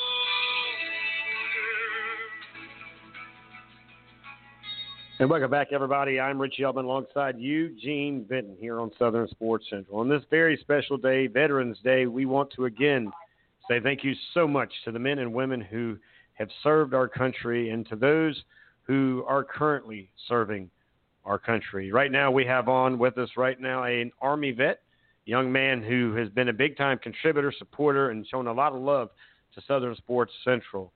He's even made the road trip to Somerville in my days when I was on the radio on ESPN covering those Green Wave guys to sit in the press box with me to watch some football. And without further ado, I bring in Mr. Williams, big time, big money, big time. All the way, I believe, if I'm not mistaken, hanging out with us somewhere in the great state of South Carolina. How's it going, sir? And we do want to thank you for your time and your service for our country, my man. Hey, Richard, how you doing, man? Long time. I'm just talking to you, man. Nice to be back on the show. Man, I tell you what, man, that song gets me every time. But I can't say it enough that you've been a big time supporter of my dream here on Southern Sports Central. But it's because of men and women like yourself, veterans who have done the things that you've done, and the women and men that are serving today. And I had this conversation with somebody earlier today. Because of you guys get to do what you do, or you do what you do, I get a chance to sit in the studio, and I don't have to worry about looking over my shoulder if somebody's going to throw something through my window or somebody's going to arrest me for being on a broadcast, right? I mean, somebody still might throw something through a window, but it wouldn't be for that reason. That being said, of course. I appreciate you, man. I got a lot of love for you and all that you represent, being an Army guy, being a guy that is a family-oriented young man. I know our Gamecocks aren't where they need to be, and we'll talk about that here in just a second. I'm not going to keep you long, but I wanted to bring you on here just to say on behalf of myself and Eugene and all of us here at Southern Sports Central, Clemson, Tom, and all, thank you for your service, and please echo that to all of your brothers and sisters who served with you and who are currently serving across the world. Yeah, man, I appreciate everything. It's been a This was pretty good. The years that I did serve was real good. Some of the guys that I met, a lot of great veterans out there that are doing a lot of things still for the country and taking care of like other Americans as well. Also like having their own businesses, employing other Americans and looking out for everybody in the country pretty much. So I also appreciate those guys. Those guys helped me get through a lot of the times that I was down. Also like in Afghanistan and other places I did, and taught me a lot to have plenty of great friendships to this day. So I also appreciate those guys too. So they got me through a lot as well. And like you said, it's great veterans out there, and they have the country in good hands so far and taking care of it. So I'm part of the ones that they're taking care of now since I'm a veteran. I'm no longer in. So yeah. Well, today's your day, big man. Who would have ever thought that day when you joined it years and years ago? Now, were you one of those young men that came out of high school and thought, this is my direction? Again, you grew up, I think, in the PD area of that. Was it Florence County in that area, Florence County? Actually, Williamsburg County. Grew up there, King Street, South Carolina. King Street. That's right. I did not think about going. Well, I kind of did, but not really. I got accepted to North Carolina A&T, and I was like, hey, I'm not going to the military. And then next thing you know, I saw those out-of-state tuition prices. And I was like, ooh, yeah, let me go ahead and join active duty. And actually, I didn't really want to do it, but honestly, like, it's been the best decision I made because of where it has gotten me today. So I'm no longer in South Carolina, if you don't know. I've been out of South Carolina for about 2 years now. Going on 2 years. I've been in D.C. Here at the Pentagon, working up here, so that's been a big move for me. So it's been very interesting so far. So, yeah. Check that out, Eugene. We're coming live from the Pentagon. Who would have thought that? Who would have thought they'd let you at the Pentagon? Second of all, comes a time we'd be eating you up live right now. Man, I love it, dude. As we're live from the Pentagon, Eugene. We've gone from coastal Carolina with Coach Chadwell, the two ballers of the state of South Carolina, to the Pentagon with, of course, Army vet Mr. Williams. And he joins us all the way from D.C. Man, I got to tell you, let me ask you this, and I'm going to let you get back at it because I know you got some company, and I just appreciate you checking in tonight because I wanted to save the best for last, and that is to honor you and all of those who did and continue to do what you did over there serving our great country here, and be it right here in the States or across the world. But how much does sports play a factor in you guys keep in contact with home? You know, if you were deployed out to wherever country it was or whatever, mission you were out on, how much does sports play a factor to you guys to stay and kind of connected into the world that you were missing back here in the States? Man, it plays a big role, especially. A lot of people don't understand, but when you deploy and you really, you're working every single day. You don't have a day off. And sometimes you might get a little bit of downtime and we get to catch up on sports. And when you're dealing with being overseas all the time, and away from your family and stuff like that, sports will kind of bring your morale back to you. Maybe show it kind of takes your mind off of the things you're going through. You get to watch sports and enjoy it. And especially the great thing about the Army or the military for what they do is during Super Bowl time, they will they try to do a little bit of downsizing for people working and will try to bring beer on post for us to enjoy that time, to get to enjoy it and take our minds off for a little while. And that I really appreciated. And me being a Gamecock fan, it was great waking up. I had to wake up like at 4 o'clock in the morning just to catch games. So it was exciting. It was during the Spurrier era. Yeah. So it was great watching them getting up early and watching them beat down on people. And I think when I first went to basic training, it was a 2010 year when we beat Alabama, and I didn't get to see that game. I was in basic training. And how I found out we won, my drill sergeant was a Alabama fan, and he was in I think it was the first few weeks of it, and he was like, "Who was here a Gamecock fan?" And I was like, I raised my hand. I should have known not to raise my hand, but I raised my hand, and he was like, "You beat my Alabama Crimson Tide." He do push-ups, and I was on the ground doing push-ups about a good 30 minutes because we beat Alabama, but it was worth it. So. Hey. So what rank did you hold there in the Army during your time in, if you don't mind me asking there? When I ended up getting out, I was an E5 sergeant. So I was sergeant in charge of other soldiers, pretty much teaching them the things I know and teaching them how to be more proficient at the job and teaching them about being an adult and pretty much making sure they're squared away, and you basically training them to become a sergeant where you're at now, so they can lead other soldiers. So that's pretty much where I was at when I ended up transitioning out. But it was a great time, and I'm still in contact with every single one of those personnel. And look at you now hanging out in the Pentagon like you're down at 5 points, man. This is great. Hey, first of all, again, congratulations on just all the success you're having in your life. I knew you were in D.C. I didn't know if you were there currently. I didn't know if you were still there. You know, we haven't stayed in contact. That's my fault. I'll do better. We got to get you on the radio with us. We got to be talking football with you. And, again, remember Travis used to call in all the time? Travis was another one of those guys that I don't know what role they gave him, but it must have been serious and crazy because he was both all in one when he called into the show.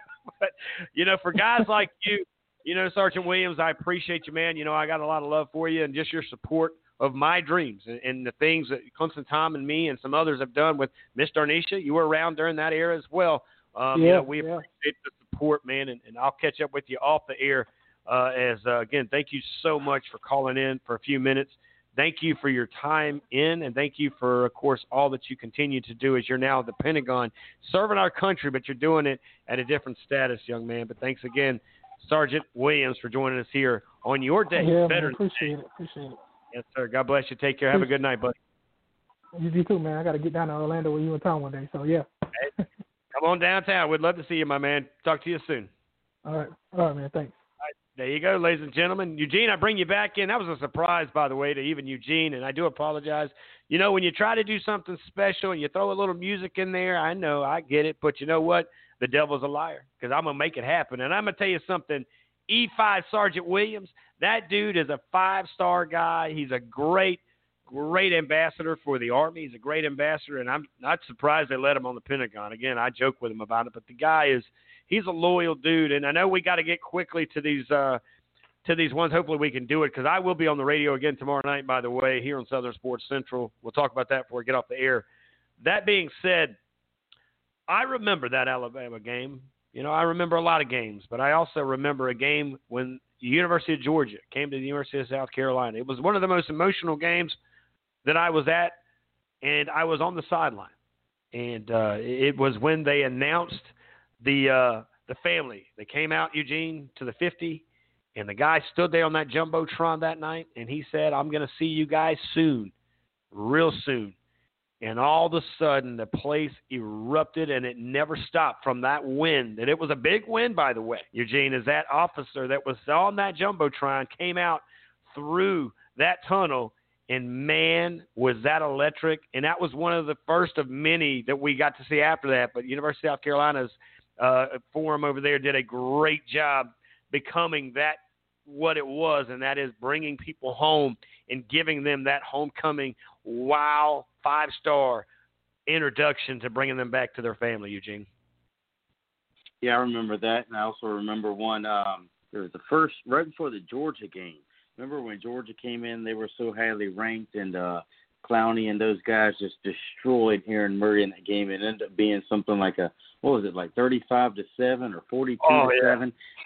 And it started off with that game. It was packed, and they brought that. They flew in that officer in the Army from Afghanistan, I believe, into Columbia and Metis Field. And I'll never forget, Mark Rick said that when he looked up at the Globotron and saw people crying, people screaming, people cheering, he actually, and there's an interview, we'll have to find it somewhere. Mark Rick said that he knew they didn't have a chance that night. And it was just they were just going to try to do the best they could. So it was definitely one of those special nights, and that's what kicked it all off that night. Yeah, and I'm getting the messages here from the young man that just joined us, E5 Sergeant Williams, who, of course, served his time as an Army man, who now he's an Army vet here, of course, here on Veterans Day, just kind of remembering some moments here. And, you know, I've always been that guy. I always thank the men and women for their service. You know, it doesn't matter whether it's when, you know, whether it's raining or not, whether it's this or it's that. They got to go to work. They don't get a choice. There's not a call-out day in the military, right? They sign up and, you know, hopefully they get their 20 in or they get their time in nevertheless. You know, and to be honest with you, you know, the stories that they have when they come back home, the memories that they make when they're away, and yeah, it's amazing. My sister was married to a man who was part of the Army as well. He was out of Fort Campbell, Kentucky, And he went in and liberated 2 countries, right? I mean, he was a part of a very massive deal. And as cool as it was, these guys and girls, they see things that we could never imagine in our nightmares. They could never imagine in times that they've seen. But yet they also make some positive memories. I'm sure there's some stories where they maybe play ball with a young man or a little boy, a little girl over there on the other side of the world, right? And I asked all of a sudden, you heard me ask Sergeant Williams, how was sports? How big did it play a part? And you heard him right there, Eugene. He talked about, it kept them connected. Let me be honest with you. I don't know if these guys getting up at 4 o'clock in the morning watching the Gamecocks now would be as excited as he was during the Spurrier era.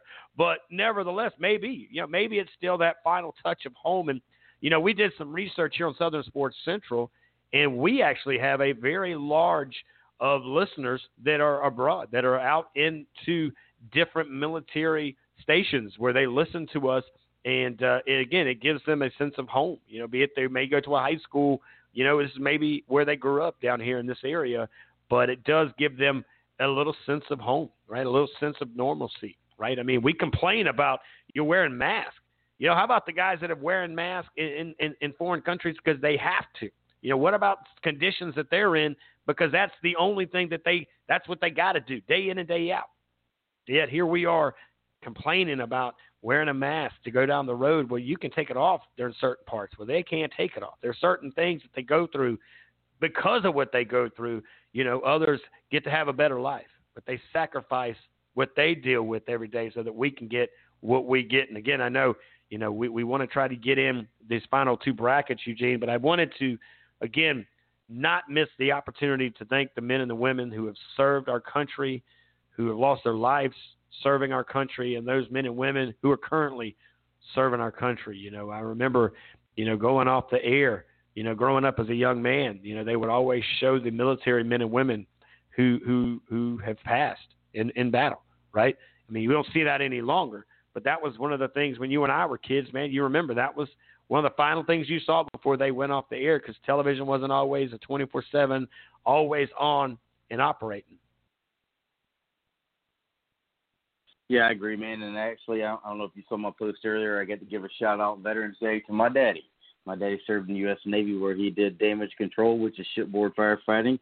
When his time with the service was up, he took that same skills he learned in the Navy and applied those and served the city of North Charleston, where he did for 20-something years and retired as one of the battalion fire chiefs for North Charleston.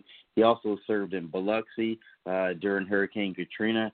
And quite often he was called up to a secret base near, we'll just say in Virginia, when they had the State of the Union address in case something major went down in the Capitol. So he served his country on both fronts and his community as well and other communities, and real proud of my daddy. Ain't no doubt. Thank you to your father and all those fathers who, again, that's a whole nother can of worms that we don't even touch on. And then missing, they miss their young ones being born for the first time, and sometimes they're gone for 2 or 3 years, and here they are. They're meeting their children for the first time, and they've already missed the first words or the first steps, the first haircut. These are the things, the sacrifices. It's a lot bigger than just a game on a football field or a baseball field or a basketball court, right? But I do want to take a moment and again, a day like today where there's so much going on that we stop what we're doing and we are showing thanks for those who continue to give for us. I got to tell you, Thanksgiving this year is going to be a special one across the world, and I got to tell you, there's going to have to be a limit on how many things you can say you're thankful for at every table because, at the table that I'm going to be at, I can promise you I will limit that because there's just so many things that we have got to just be thankful for. I'm thankful for Friday Night Lights. I'm thankful for high school football, but I'm also thankful that my kids are healthy. My family's in great shape. I'm thankful for so many other families that have welcomed me into their families during this season that I've come into with the fort. There's just, again, all these new families that we're jumping into their families because we're having their kids on. Like tonight we had 2 different running backs. We had Coach, Jamey Chadwell, who, he coached at Charleston Southern. Yeah, but he's also now doing big-time things over at Coastal. To get a top 15 ranked coach or a 15 program head coach in here tonight, that's something to be thankful for. So you don't take anything for granted. And I do, again, give thanks to Sergeant Williams, who has always been, a brother from another mother here on Southern Sports Central with me and, Clemson Tom and Mr. Ernisha Allen Jackson, who was a co-host here with me, both of these young individuals. And now, of course, having, thankful for you, Eugene. You step in a lot of times that I can't, because I am pulled in many different directions because our mission, while it is to broadcast, right, to broadcast the news and events, if I tell everybody that this is a ministry for me, well, sometimes that ministering is off the air. And that's where you step up. That's where Miss V steps up, or Brandon Bisco Bing, or even the professor on Sunday nights, or how about Everett Sands? Man, talking about big time. Everett brings that big time effect to us, and having that partnership with the South Carolina High School Blitz and EP Training and those guys, and of course Infinity, and you look at Carolina Experience. There's so many things that we focus on what we don't have, but have you stopped and remembered what you do have? Again, not trying to get off beat too much. Again, we will be back live tomorrow night, Eugene, and again, I don't know if you've got some spare time tomorrow night. I'll either jump in with Miss V or I'll man the post, whatever's got to be done. But I feel 3 solid hours of sports radio in my blood tomorrow night, so I'm going to be a part of whatever shows on this network tomorrow night, right here on Southern Sports Central. And it'd be good to do a show with Miss V if she can get in here. I'd love to co-host with her. I know you would love to have a part of that as well, because we got some work to do, and that is 2 more brackets to be broken down tomorrow night, Eugene. Yeah, I got the brackets in hand. I think I should be good. I'll have to check my schedule because, the training schedule is being thrown off. We still got some more of these storms is what we're hearing coming through. But good news is from what our folks over, the news that we work with is the storm should be out of here by Friday morning. I know some of the fields and some of the guys playing on the grass fields might be a little sloppy. Being in the low country, they're probably used to that and practicing in it and playing in it. So, we'll make the best of it, and we're not going to have any excuses. We're going to go play ball and be thankful that we, A, still had football, and B, we're good enough to make the playoffs because not everybody had that opportunity. There are a lot of schools sitting home this Friday night. A lot of dudes watching football wishing they had that extra game. So, we're glad and seem hopeful that the rain's going to move out of here and just looking forward to it. But I think the training schedule might be that I won't be training tomorrow, so I'll definitely let you know. But I think I can definitely give you some time tomorrow night, and we'll get together and get these brackets done.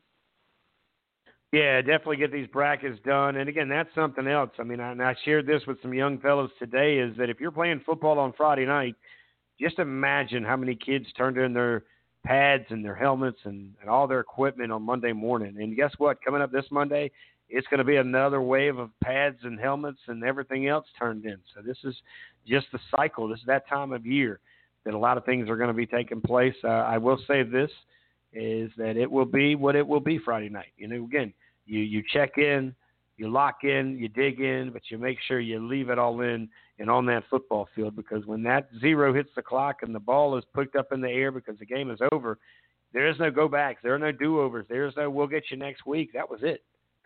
That's it. That's a wrap.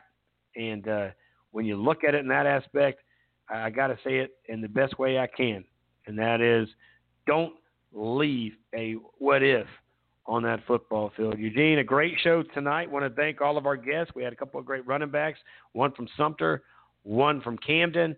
Had, of course, Mr. David Shelton at 6:30. Jamey Chadwell with the Coastal Carolina. That is the 15th ranked team in the country. They're 7-0. They got a big one against the boys of Troy. They're on the road. 12 o'clock ESPN2 game.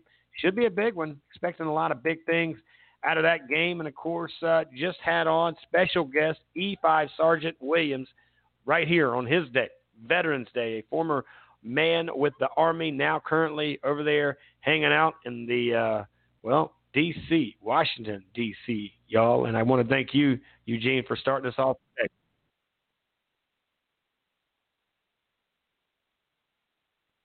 I appreciate the love, man, and definitely look forward to tomorrow night. Looking at some of these brackets, and should have time to do some research on some of the schools maybe we don't know a whole lot about. So we'll be ready to roll and hopefully be a little bit more informed for tomorrow. All right, guys, that'll do it for tonight. I want to thank all of our guests, our listeners, and you, all of it that took time out tonight to hang out with us. We'll be back live right here on Southern Sports Central tomorrow night, 6 p.m. sharp to 9 p.m. Eastern Standard Time, guys. God bless. Take care. Thank you to all the men and women right here on your day. Veterans Day. God bless.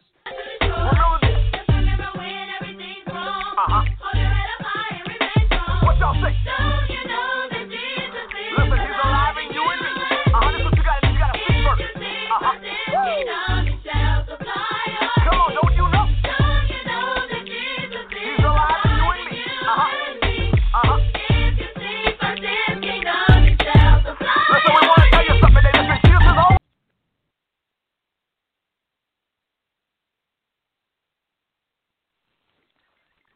It is Ryan here, and I have a question for you. What do you do when you win?